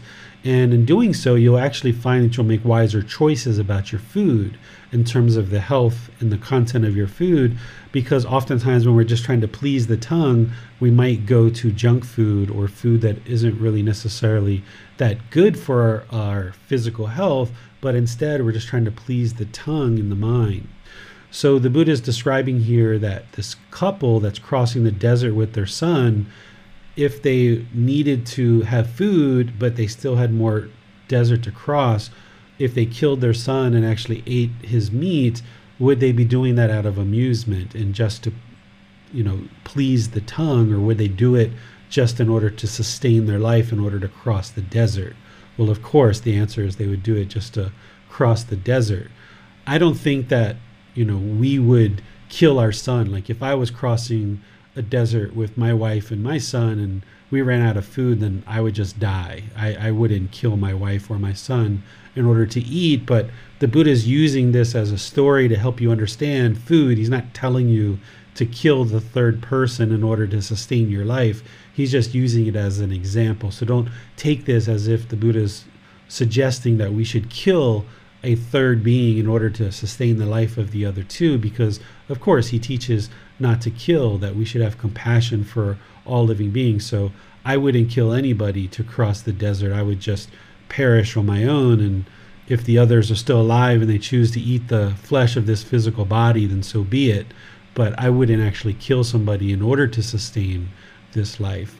But what he talks about here and what he ultimately gets to is understanding the 5 chords of sensual pleasure. If you understand the 6 sense bases and how the mind has craving and longing through these 6 sense bases, the eyes, ears, nose, tongue, bodily contact, and the mind, well, the 5 chords of sensual pleasure are based on the eyes, nose, ears, the tongue, and the body. The eye is the internal sense base. Physical form is the external sense base. The chord is the craving that one has to see certain agreeable physical forms. Or the ear is the internal sense base. Sound is the external sense base. The craving for this 5 chords of sensual pleasure is the craving to hear certain agreeable sounds through the ear, right? And because the mind has these 5 chords of sensual pleasure where it wants agreeable forms, agreeable sounds, agreeable odors, agreeable flavors, agreeable physical objects to come in contact with the body, it's chasing after these pleasant feelings because it wants this agreeable contact through these 5 senses. And when it meets with disagreeable contact, then the unenlightened mind is averse to it and tries to push it away.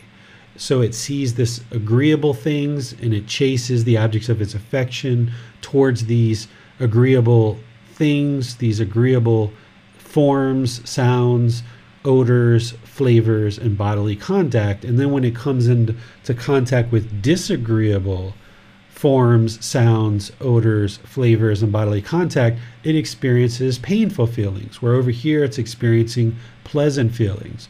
Well, what the Buddha is saying is that when you let go of this fetter of sensual desire, having understood craving for the 5 chords of sensual pleasure, when you fully understand that and you eradicate the craving for the 5 chords of sensual pleasure, and there's no fetter bound by which the noble disciple might come back to the world again, because at that point you've eliminated craving, desire, attachment, wanting pleasure through the senses, and now because you've eliminated craving, the mind will attain enlightenment, having no longer experiencing discontentedness. And then because you've eliminated craving, not only have you eliminated discontentedness, but you've eliminated rebirth. And there won't be a new birth where you will experience pain, displeasure, misery, and despair as part of a future rebirth. What questions do you guys have on this chapter? It's good, Rick. Yes, teacher, I have a question. If we're just supposed to look at food as in this way, just to sustain life, like for example, if you just have fruits in the morning and vegetables at night, having it be Thanksgiving in the U.S. This week, there's a lot of pies around. When is it enough? If we're household practitioners and we're enjoying the sensual pleasures, are we supposed to restrain ourselves at all time? Or, what I'm getting at here is it okay to have snacks? Is it okay to have, after you're done with dinner, a couple hours, like maybe before bed, Or if you wake up in the middle of the night, you're a little hungry, and you're like, there's some pie from Thanksgiving. Let me have a little slice, put a couple scoops of ice cream on it. Can you do that? Or I mean, as long as you're restraining yourself, like, normally, you eat clean. So when is it enough? When can you not, look at food this way? If you know what I'm getting at. I understand. So there's no harm in having foods like pie or ice cream or candy or these kind of things. The body can ingest those and the mind experiences, oh wow, that's chocolate, it tastes really good. Or oh wow, that's pumpkin pie, it tastes quite nice. The mind can experience those things and still attain enlightenment. The problem isn't the pie, the problem isn't the ice cream, the problem isn't the chocolate. The problem is if the mind clings to it or craves it. And now it wants these things and it craves these things and it has a desire for these things. Therefore, it's going to feel discontent when these things don't exist. If you've ever been in a situation where you have had a certain item at home and you're like, oh, that chocolate bar I bought 3 days ago, can't wait till I get home and eat that chocolate bar. And then you arrive home and someone else is eating that chocolate bar, that's where the mind then might become discontent if there's craving or clinging, wanting that chocolate bar so badly. So the chocolate bar isn't the problem. You can eat the chocolate bar. It's when the mind longs for it and craves it that it's going to then experience discontentedness. So the Buddha's not saying to never have enjoyable tasting food. You can have enjoyable tasting food. It's just that while you're eating that enjoyable tasting food, don't cling to it, don't crave it, don't want it to be permanent, and know that at some point in the future, you're not going to have chocolate, you're not going to have ice cream, you're not going to have pumpkin pie. You need to eat fruits and vegetables and rice and these kind of things to sustain your life. Don't make your eating habits all about pleasing the tongue and pleasing the mind, but ensure that you're eating the food that you need to sustain your life. And you can enjoy the food, just don't cling or crave it, because that's what's going to create the discontentedness. I understand, sir. So as long as you're not excited or upset over it, I guess going to a previous chapter, beyond pleasure and pain about it, it's all right. If it's there, you can have it. And if it's not there, as long as you're content, it's not a big deal. Right. You wake up in the middle of the night, you're like, oh, let me go get a piece of pumpkin pie. And you mosey on over to the refrigerator and, oh, it's all gone. Okay, well, I guess I'm not going to have pumpkin pie. I'll have something else. And that's where the mind is content and peaceful. It's not clinging or craving. But if you come and you're like, oh, where's that pumpkin pie? Who ate that pumpkin pie? Oh my goodness. Oh, I wanted that pumpkin pie so bad. That's where there's now discontentedness, and it's going to motivate unskillful intention, speech, and actions. And now we cause harm in the world. So being content and peaceful, or being satisfied with what is. So it's not a matter of eliminating enjoyable tasting food.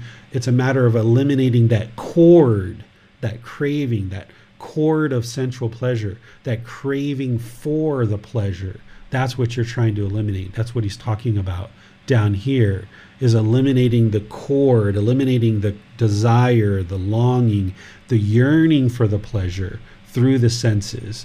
But when you're eating that pumpkin pie, if it's actually there, it's like, oh, it tastes good. Okay, yeah, it tastes good. But I know that this isn't a permanent thing that I'm going to always experience. Thank you, teacher. You're welcome. Let's go to Manal. Teacher David, just piggybacking on Nick's questioning of this chapter, if there is someone on the end of someone who's preparing the foods and preparing and presenting the items for a festival or a feast or a holiday, wouldn't the senses be engaged at that point if you are the person that's making the food?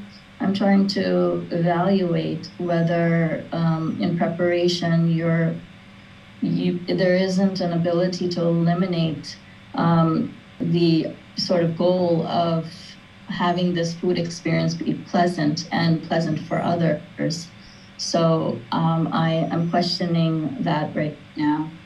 Yeah, there's no harm in putting loving kindness into preparing food and working to ensure that the food has a pleasant taste. That's completely fine.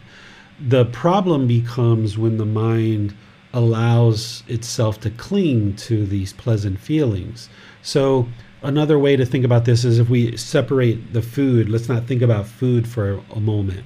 Let's think about praise. Like, you can't stop somebody from praising you. People are going to say, oh, Manal, you're a beautiful woman, or oh, you're so smart, you're so intelligent, you're so friendly, you're so loving. People are going to say these things to you throughout your day, and that's going to come to you. But what the Buddha is teaching you is reside in the middle, not allowing the mind to arise pleasant feelings just because you're hearing all this agreeable speech. Because as long as you allow the mind to arise pleasant feelings based on this agreeable speech, when you hear the disagreeable speech, you're going to feel painful feelings as a result. So when you hear those praises, don't allow it to arise arrogance or pride. Maybe you acknowledge it. Maybe you say, thank you for your kind words. I really appreciate your sincerity, or whatever you say to somebody to thank them for their kind words. But internally, you don't allow the mind to arise these pleasant feelings. Because therefore, if you do, it's only a matter of time before the painful feelings come in. So the same thing with food is when you prepare food, there's no harm in you preparing deliciously, wonderfully tasting food. But then when you eat it, you don't allow the mind to arise these pleasant feelings like, oh my goodness, this is such amazing, amazing food. I want to eat this like now and forever. Right? You don't allow those feelings to come up in the mind, because if you cling to it, then every meal you make is not going to be of that same quality, because you're not going to have the same ingredients, you're not going to have the same amount of time, all these impermanent variables that went into making this highly enjoyable, well-tasting food are not permanent. They're not going to exist permanently. So if we allow our mind to arise pleasant feelings based on these unique conditions of developing this good tasting food, then when those conditions don't exist any longer, we're going to experience this kind of mediocre food, and the mind's like, I don't like this, like, oh, it's so horrible. So if you don't allow the mind to cling to it, you can sit there and enjoy the food and know like, oh wow, Manal, you've put out a real spread here. This is an amazing amount of food, and wow, it's so delicious. You put so much time and effort into this. Thank you so much for your attention to the preparing a meal for us. But the mind in that moment, while it's eating that food, needs to understand that that is not permanent. That is not how you're going to experience food every single time. So not allowing the pleasant feelings to arise, but you're still observing and acknowledging, wow, this is great tasting food. But you're not allowing the mind to be swayed to the pleasant feelings, because if you do, then it's only a matter of time before the painful feelings come in when the food doesn't meet that same standard because of impermanence. Okay, thank you. You're welcome. No more question, teacher. Great time to be talking about this stuff with Thanksgiving. So chapter 119. Yeah, Manal is the next volunteer. The end of stress. There being no yearning, there is no coming or going. There being no coming or going, there is no passing away or arising. There being no passing away or arising, there is neither a here nor a there nor a between the two. This is the end of stress. All right, thank you, Manal. This is the Buddha describing this yearning, this craving, this desire, this strong eagerness, right?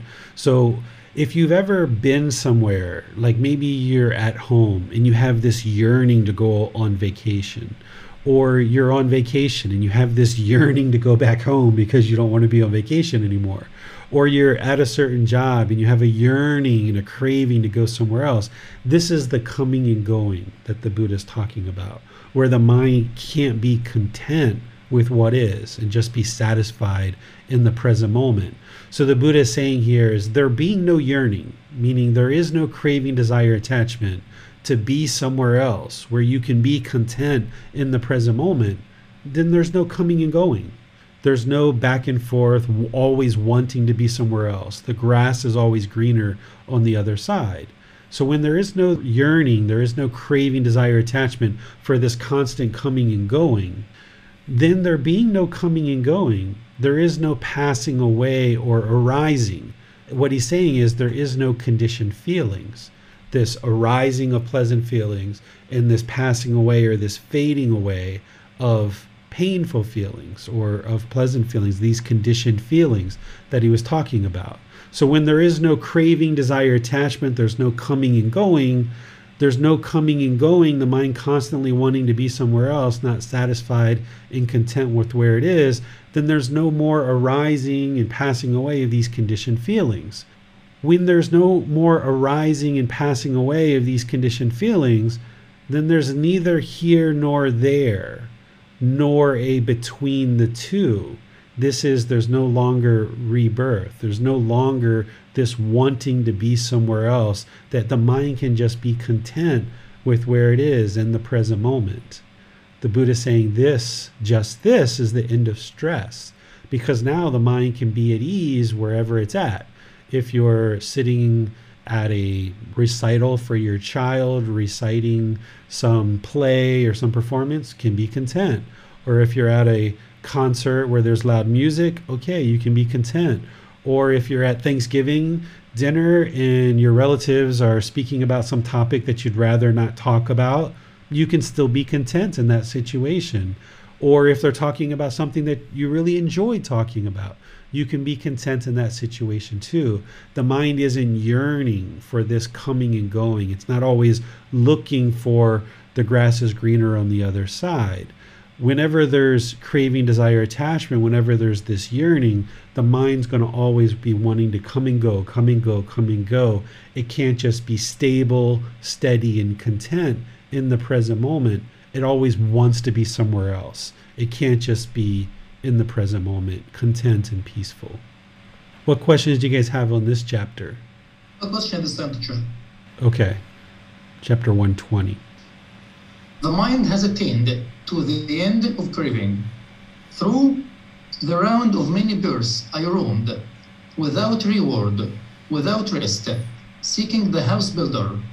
Painful is birth, again and again. House builder, you're seen. You will not build the house again. All your rafters are broken. The bridge pole is dismantled. Immersed in dismantling, the mind has attained to the end of craving. All right. Thanks, Bassam. So here the Buddha is talking about rebirth, and he's talking about kind of building this house, meaning this physical body, that as long as there's this roaming and wandering on in the cycle of rebirth, there's no reward in this continuous rounds of being rebirth. There's no rest.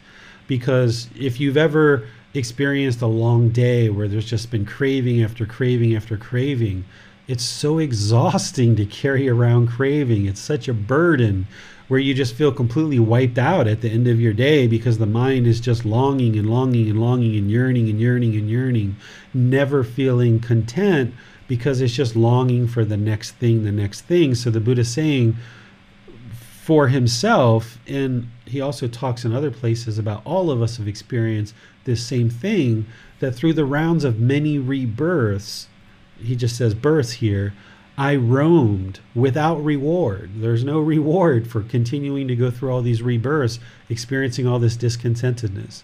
Without rest, seeking the house builder, continually building this existence and existence in a new birth. Painful is birth, because if there's birth, there's going to be sorrow, grief, pain, displeasure, and despair. Again and again and again and again and again, countless times we've been through this, again and again and again and again and again. So now he says, okay, house builder, you've been seen. Meaning, I understand what's causing this constant rounds of rebirth. I understand what keeps propelling this roaming and wandering in this cycle of rebirth. You've been seen craving, desire, attachment. I know it's you. You're the one that keeps creating this constant rounds of rebirth. You're the house builder. Craving, desire, attachment is what leads to rebirth. You will not build a house again. meaning I'm going to extinguish all this craving, desire, attachment so that you can't experience this new existence. All your rafters are broken. I've extinguished all of this craving, desire, attachment. The ridge pole is dismantled. The ridge pole is the center beam that the rafters are built upon. So the Buddha's like, okay, I've destroyed that. Immersed in dismantling, getting rid of all this craving, desire, attachment through breathing mindfulness meditation, practicing generosity, identifying cravings, working to eliminate those, eliminating discontentedness. Whenever you see the mind is off the middle way and it's not in the middle, you observe that with mindfulness and yank it back, cutting that off and letting it go, bringing it back to the middle, constantly working to eliminate craving. The mind has attained to the end of craving. So when the mind is attained to the end of craving, there's no longer going to be any more houses being built, because I've now dismantled what keeps creating these rebirths over and over again, which is craving, desire, attachment. That's what he's talking about here. So what questions do you guys have on this one? No question, the same teacher. All right, let's go to the next one. Yes, Manal, the next volunteer. This is my instruction to you. Whatever should be done, monks, by a compassionate teacher, out of compassion for his disciples, aspiring for their welfare, that I have done for you. These are the feet of trees, monks. These are empty huts. Meditate, monks. Do not be complacent, lest you regret it later. This is my instruction to you. Okay, thanks, Manal. So this is the Buddha kind of motivating and encouraging his students to practice meditation, breathing mindfulness meditation. Why? Because that's what works to eliminate craving along with other things. And if we are complacent and not meditating, then we're going to regret it later. When we experience discontentedness and the mind's angered or frustrated or irritated or any of those other discontent feelings, you're going to regret having not meditated and accumulated the benefits of those. Or if we experience rebirth, we're going to regret that later, having to go through, whole nother experiences of rebirth again and again and again. So this is the Buddha encouraging us to meditate and be diligent in our practice in doing so. And at the same time, he's sharing the reason why he taught. Why did the Buddha spend 45 years of his life teaching? He was living this life of luxury. He was a prince. He had all these royal riches, amazing life, but yet his mind was discontent. But yet he stepped down from that and lived this life of humbleness, just accepting donations of food and clothing and shelter and other things just to sustain his life. But yet he dedicated 45 years of his life to helping other people experience this enlightened mental state. Well, why did he do that? Out of compassion for everyone, aspiring for their welfare. Compassion is concern for the misfortune of others. And that's why he did what he did, is he had this overwhelming compassion, aspiring for the welfare of all living beings. And then it's meditation, which is the main catalyst to help us to move forward in our practice. But there's all these other steps on the Eightfold Path that are so important, that it's not just meditation that we need to practice. We need to practice all these other aspects of the teachings as well. What questions do you guys have on this chapter? No question this time, teacher. All right, chapter 122. Let's go to Nick. Monk who is perfected in morality, the first discourse. And how, sir, is the monk perfected in morality? Abandoning the taking of life, he resides refraining from taking life, without stick or sword, diligent, compassionate, trembling for the welfare of all living beings. Thus he is accomplished in morality. Abandoning the taking of what is not given, he resides refraining from taking what is not given, living purely, accepting what is given, awaiting what is given without stealing. Thus he is accomplished in morality. Abandoning unchastity, he lives far from it, distant from the village, practiced of sex. Thus he's accomplished in morality. Abandoning false speech, He resides refraining from false speech, a truth speaker, one to be relied on, trustworthy, dependable, not a deceiver of the world. Thus he is accomplished in morality. Abandoning malicious speech, he does not repeat what he has heard. Here to damage of those, or repeat here what he has heard, and there to damage of those. Thus he is a peacemaker of those in conflict and an encourager of those to come together, rejoicing in peace, loving it, finding joy in it, one who speaks up for peace. Thus he is accomplished in morality. Abandoning harsh speech, he refrains from it. He speaks whatever is blameless, pleasing to the ear, agreeable, reaching the heart, courteous, pleasing, and attractive to the multitude. Thus he is accomplished in morality. Abandoning idle chatter, he speaks at the right time, what is correct and to the point of teachings and discipline. He is a speaker whose words are to be treasured, meeting the needs of the occasion, well thought out, well defined, and connected with the goal. Thus he is accomplished in morality. All right. Thank you, Nick. So here, this is the Buddha essentially further expanding upon the Eightfold Path. These all directly plug into the Eightfold Path. These first 4 paragraphs are essentially talking about the 5 precepts. These first 3 paragraphs are plugging into right action. He's talking about not taking life, not stealing, and not having unchastity. That's part of right action. He expands upon this even further in the 5 precepts, but here he's talking about it as well. He has this layered approach, right? Then this 4th paragraph is part of right speech, and it's also part of the 5 precepts, that 4th precept that he talks about.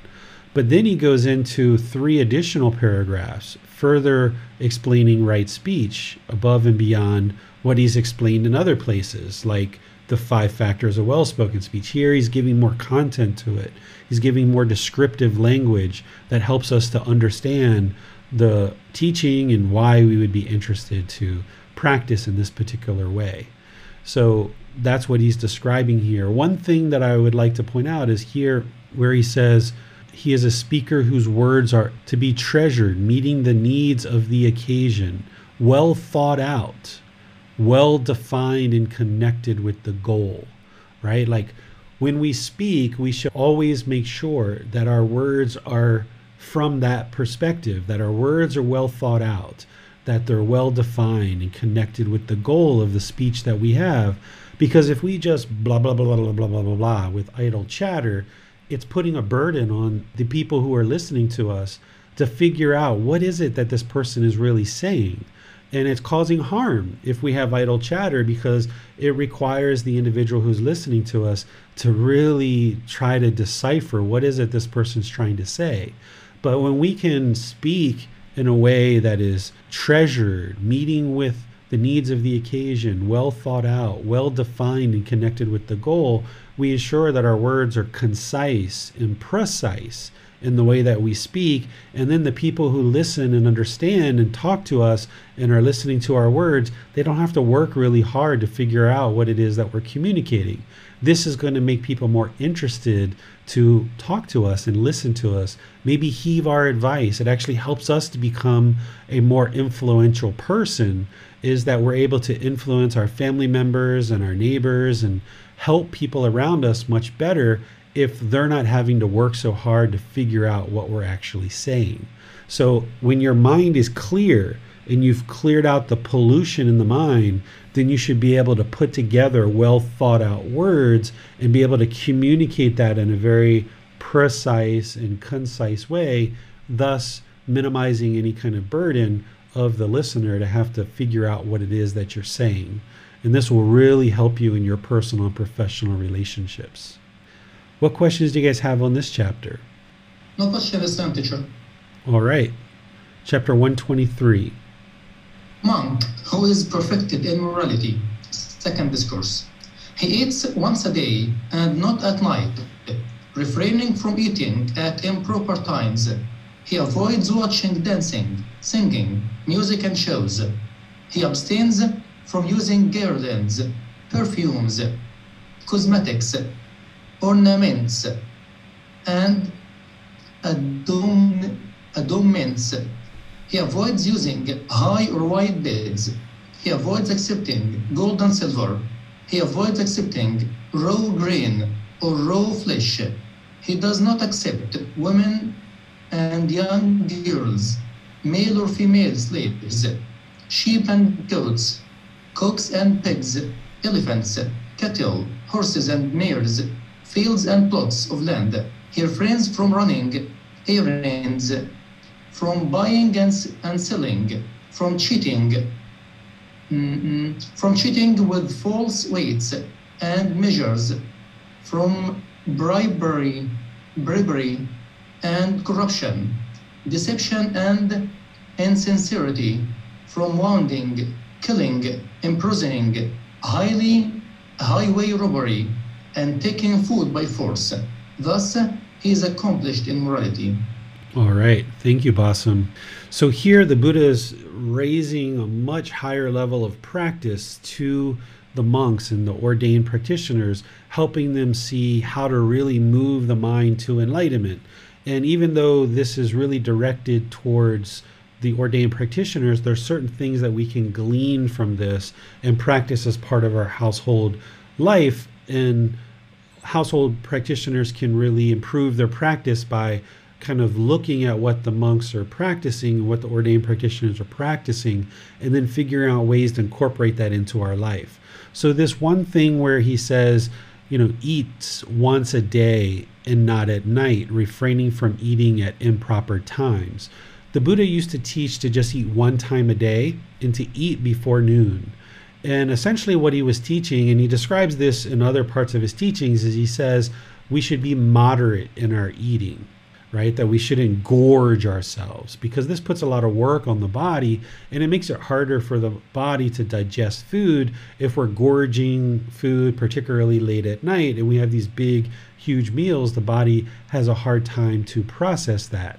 And you'll find that with these big gorging meals, that the body actually has a harder time to train the mind because it's so indulgent in having this enormous amount of food. Well, today, you can eat one meal a day if you'd like, but you don't have to. As a household practitioner, your caloric needs and what you need on calorie intake is going to be much higher than an ordained practitioner. An ordained practitioner wakes up, they meditate, they might sweep the temple, they might do some teaching, some studying, some meditation, and things like this. They're just kind of living a very basic, simple life without much physical activity. So for a household practitioner to be able to eat once a day, it's actually quite a challenge. And you would find that if you have children or you have a job and you're going from place to place, that you're going to need more than one meal a day. Even nowadays, most monks will eat 2 meals a day. Some people say that the food and the caloric value of food during the lifetime of the Buddha was much higher than it is today, that maybe a broccoli was a much higher calorie content than a broccoli today based on the soil and the water and the environmental change that we've experienced, that even ordained practitioners will eat twice a day nowadays. And as a household practitioner, you might eat 2 times or 3 times or 4 times a day. It's not that you have to eat once a day, but what you need to do is you need to be moderate in your eating, not have these gorging meals where you just load up on food, and then be sure that you're not just doing emotional eating where you're just eating emotionally and for the pleasure of the tongue. So that's what I would say there. And whether you eat before noon or midday, which is what the Buddha used to teach, that's not a requirement of enlightenment, because our life and our life patterns are very different. There's some people who work a midnight shift to 8 a.m. and the only time for them to eat is they're going to eat just before work at 11 p.m. at night, perhaps. So it's not that we have to conform to this once a day and eating only at a certain time, but instead ensure you develop your practice where you look at food as sustaining your life and that you eat in moderation. That's what's important. A ordained practitioner will avoid watching dancing, singing, music, and shows, essentially entertainment, because there's a likelihood for the mind there to have craving towards those things and then inhibit it from attaining enlightenment as a result. Well, in the household life, you might need to go through a period of time where you do kind of significantly decrease or even eliminate entertainment in your life for 3 months, 6 months, or a year, and observe that you maybe were filling the mind with listening to music or watching entertainment in order to eliminate boredom.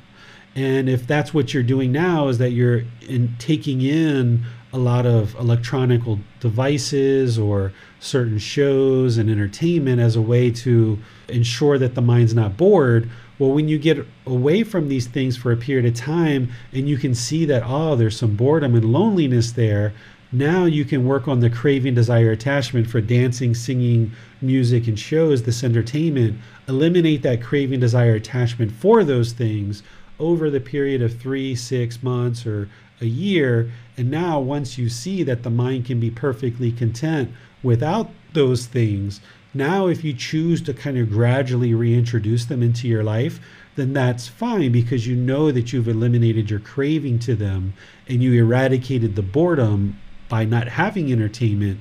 You've eradicated that by eradicating the craving, and now you can walk forward and actually start seeing those things again, but your mind won't crave it like you did before. Whereas if you just keep watching these things and you keep indulging in entertainment, you're never going to know if the mind's actually craving it or not, because you just keep fulfilling and filling up your life with all this entertainment. So a wise practitioner at a certain point in time, once you've developed your practice to a certain point, you will choose to most likely set this aside for a period of time. And then once you observe the craving has been eliminated, you might choose to partake in those things occasionally, but without craving, desire, attachment. He abandons from use these garlands, perfumes, cosmetics. This is how we kind of beautify the body, by putting on chains and necklaces and jewelry and makeup and all of these things. This is seeing the physical body as being the self and who you are. And an ordained practitioner isn't going to do these things at all. They're going to completely eliminate them.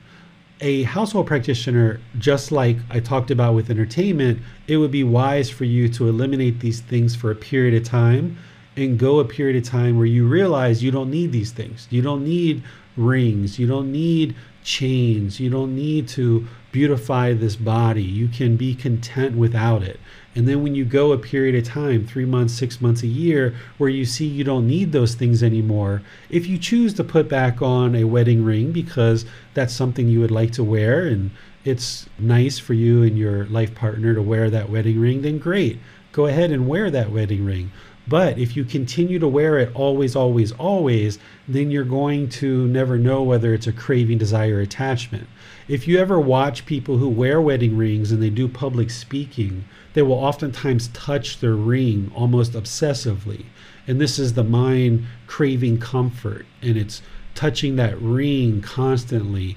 And it feels comfortable when it touches that ring. And that shows that the mind is craving and attached to this ring. And the only way that you're going to get rid of this craving is to let go of all this beautification of the body, let it go for a period of time, train the mind to do without it. And then once you realize the mind is perfectly content over 6 months or a year without these things, then if you choose to bring them back into your life, then go ahead and do that. He avoids use of high beds and wide beds. This is helping the mind to eradicate conceit, that arrogance or pride, by sleeping low to the ground, having your mattress on the floor, and having a bed that's not very luxurious, just a basic simple bed that you need in order to sleep. Then this trains the mind to eradicate arrogance and conceit. And by getting up and down off the floor, entering into your bed, whether it's a mattress on the floor or whatever it is, it will gradually, slowly train the mind to not see itself as so high and mighty in this high position, but instead it'll help you eradicate any arrogance or pride. So anybody who would like to work on conceits or arrogance and pride, one of the first things you should do is put your bed as low as possible to the floor. This is going to help you to eradicate any conceit, and also eliminating any kind of luxurious things. If you've got 40, 50 pillows or 10, 20 pillows in your bed, then, you should probably just bring that down to 1 or 2 and just be content with that. You don't need all this comfort of the physical body. And in doing so, it's just going to arise the mind craving sensual pleasure through the senses. For ordained practitioners during the lifetime of the Buddha, they avoided accepting gold and silver. He wouldn't allow them to have currency or money, these valuable things, even not just gold and silver, but things like grain and flesh and beings like women and young girls and male and female slaves and these animals that he's talking about. Because for different reasons, these things are in there for different reasons, but he wasn't interested in having his ordained practitioners crave wealth and material possessions, but instead just live a very simple life. Today, ordained practitioners do have money, but they need to train themselves not to crave it and not desire it. And there's different ways for them to do that. For us household practitioners, we're going to need to have currency and money in our life. We wouldn't be able to survive without having some way of orchestrating, spending, and buying to acquire certain things that we need in our life. But we need to train the mind to not base our inner feelings on the level of our bank account. If we have $5,000 in our bank account, okay, the mind's content. If we have 500, then okay, the mind's content. No longer basing our inner feelings on the amount of wealth that we've acquired. And if somebody continues to base their inner feelings on those things, then the mind isn't going to experience enlightenment. And there's other things in here the Buddha talks about in terms of cheating and having certain activities which are pretty straightforward. But if you guys have questions on these, let me know. What questions do you guys have on this chapter? The question this time, teacher. All right, now the last chapter, chapter 124. Yes, let's go to Manal. Monk who is perfected in morality, third discourse. Whereas there are some ascetics and Brahmins feeding on the food of the dedicated are addicted to the destruction of such seeds as are propagated from roots, from stems, from joints, from cuttings, from seeds. A monk refrains from such destruction, thus he is perfected in morality. Whereas some ascetics and Brahmins feeding on the food of the dedicated remain addicted to the enjoyment of stored up goods such as food, drink, clothing, carriages, beds, perfumes, meat, a monk refrains from such enjoyment, thus he is perfected in morality. Whereas some ascetics and Brahmins feeding on the food of the dedicated remain addicted to attending such shows as dancing, singing, music, displays, recitations, hand music, cymbals and drums, fairy shows, acrobatic and conjuring tricks, combats of elephants, buffaloes, bulls, goats, rams, cocks, and a quail, fighting with staves, boxing, wrestling, sham fights, parades, maneuvers, and military reviews, a monk refrains from attending such displays. Thus he is perfected in morality. Whereas some ascetics and Brahmins feeding on the food of the dedicated, making their living by such base arts, such wrong means of livelihood as palmistry, divining by signs, portents, dreams, body marks, mouse gnawings, fire oblations from a ladle, of husk, rice powder, rice grains, ghee or oil, from the mouth or of blood, reading the fingertips, house and garden lore, skill and charms, ghost lore, earth house lore, snake lore, poison lore, rat lore, bird lore, crow lore, foretelling a person's lifespan, charms against arrows, knowledge of animals, cries. A monk refrains from such base arts of wrong means of livelihood. Thus he is perfected in morality. Whereas some ascetics and Brahmins feeding on the food of the dedicated, making their living by such base arts as predicting an eclipse of the moon, the sun a star, and that the sun and moon will on their proper course will go astray, and that a star will go on its proper course will go astray, that there will be a shower of meteors, a blaze in the sky, an earthquake, a thunder, a rising, setting, darkening, brightening of the moon, the sun, the stars, such will be the outcome of these things. A monk refrains from such base arts and wrong means of livelihood. Thus he is perfected in morality. Whereas some ascetics and Brahmins, feeding on the food of the dedicated, making their living by such base arts as predicting good or bad rainfall, good or bad harvest, security, danger, disease, health, or computing, calculating, poetic composition, philosophizing, a monk refrains from such base arts and wrong means of livelihood. Thus he is perfected in morality. Whereas some ascetics and Brahmins, feeding on the food of the dedicated, making their living in such base arts as arranging the giving and taking in marriage, engagements and divorces, declaring the time for, saving and spending, bringing good or bad luck, procuring abortions, using spells to bind the tongue, binding the jaw, making the hands jerk, causing deafness, getting answers with a mirror, a girl medium, a heavenly being, worshipping the sun or great Brahma god, breathing fire, invoking the goddess of luck. A monk refrains from such base arts and wrong means of livelihood. Thus he is perfected in morality. Whereas some ascetics and Brahmins, feeding on the food of the dedicated, making their living by such base arts, such wrong means of livelihood as appeasing the heavenly beings and redeeming vows to them, making earth house spells, causing virility or impotence, preparing and consecrating building sites, giving ritual rinsings and bathings, making sacrifices, giving emetics, purges, expectorants, and phlegmagogues, giving ear, eye, nose medicine, ointments with counter ointments, eye surgery, pediatry, using balms or to counter the side effects of previous remedies. A monk refrains from such base arts and wrong means of livelihood. Thus he is perfected in morality. Thank you, Manal. That was a real mouthful. You did very good moving through all of that.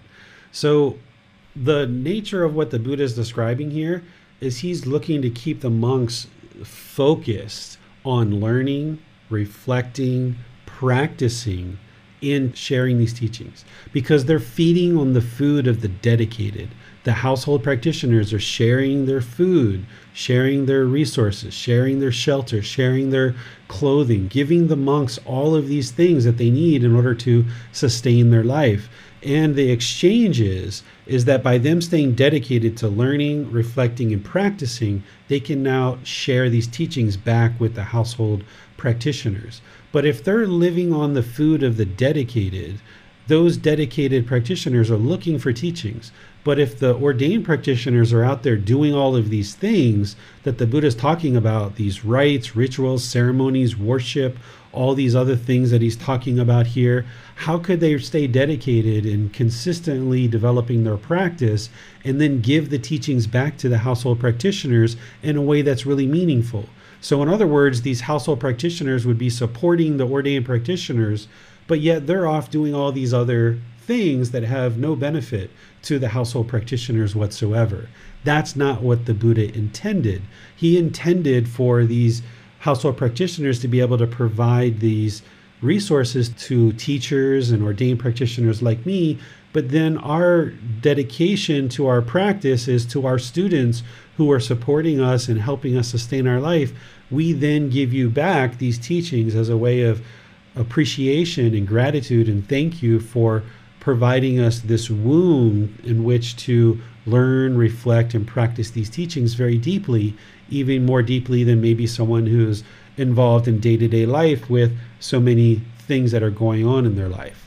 So this is the Buddha explaining, hey monks, don't be doing all of these things because you're not really benefiting the household practitioners and other ordained practitioners. If you're doing those things, stay dedicated to learning, reflecting, practicing, and teaching these teachings. This first paragraph I would like to kind of highlight for a second, because some people sometimes misunderstand this. What the Buddha is talking about here is that when monks would roam about and they would go from village to village to village, they would walk barefoot, and they didn't have well-defined roads like we do now. We have very well-defined roads and sidewalks throughout most countries in the world. What they did instead is they would have to walk over people's land. And the Buddha is explaining, hey, be aware, these people are feeding you, they're taking care of you, they're planting crops and they're growing food in order to support you and give you this food. Be sure that you're not destroying their seeds, that you're not destroying the roots, the stems, the joints, the cutlings of these plants, because that's ultimately going to feed the household practitioners and it's going to feed you too. So don't cause harm to the farmer's crops, is what he's saying. Some people think that this means like you can't eat a broccoli or you can't eat an apple because an apple has seeds in it. But that's not what the Buddha is saying here. Is he's saying, be aware as you're roaming about the world, ascetics and Brahmin, be sure that you're not causing damage to these crops, because these crops are what is going to feed all of us, and ensure that you're practicing harmlessness. So what questions do you guys have on this chapter? Seems that this was a question for the teacher, and really thanks for Gautama Buddha for his teachings, and for you for your time, effort, and energy for these 124 chapters.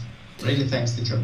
Yeah, you're welcome. This was about a 3-month journey of going through this volume 3 and learning 10 chapters a week.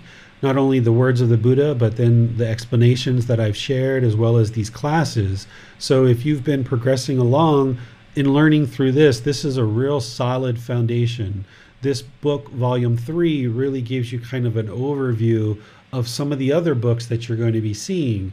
From here forward, we're going to be going through volume 4 through volume 13.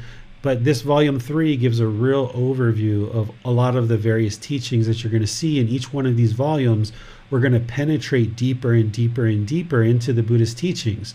So for next week, we're going to be in volume 4, which is titled Exploring the Path to Enlightenment. This is a book that has 31 chapters, so it'll take us about 3 weeks to go through it. And we're going to do 10 chapters a week, just like we've been doing. So if you would like to read before class, you can download that book, or you can order that book on Amazon, or you can take it and print it yourself and read chapters 1 through 10, where you will then be prepared to come into class and maybe have questions. If you don't have a chance to read for any reason and you'd like to just come to class, we're going to read those 10 chapters just like we normally do. So enjoy your reading. Remember that, if you just read 10, 15, 20 minutes a day, this is a great way to just kind of gradually bring the teachings into the mind.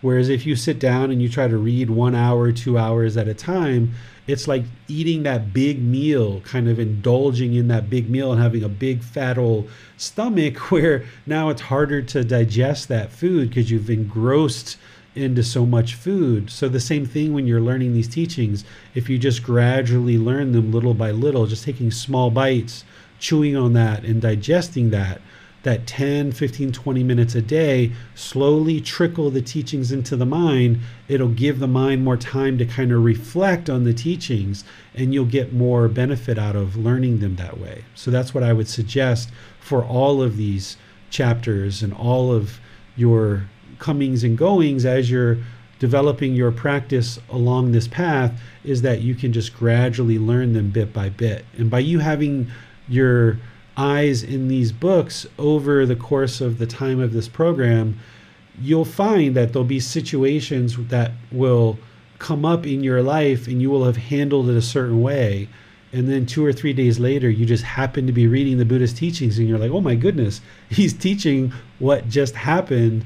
And now it's either confirming for you that what you did and how you handled that situation was a wonderful way to do that, or he's going to be giving you some teachings to help you improve that situation for the future.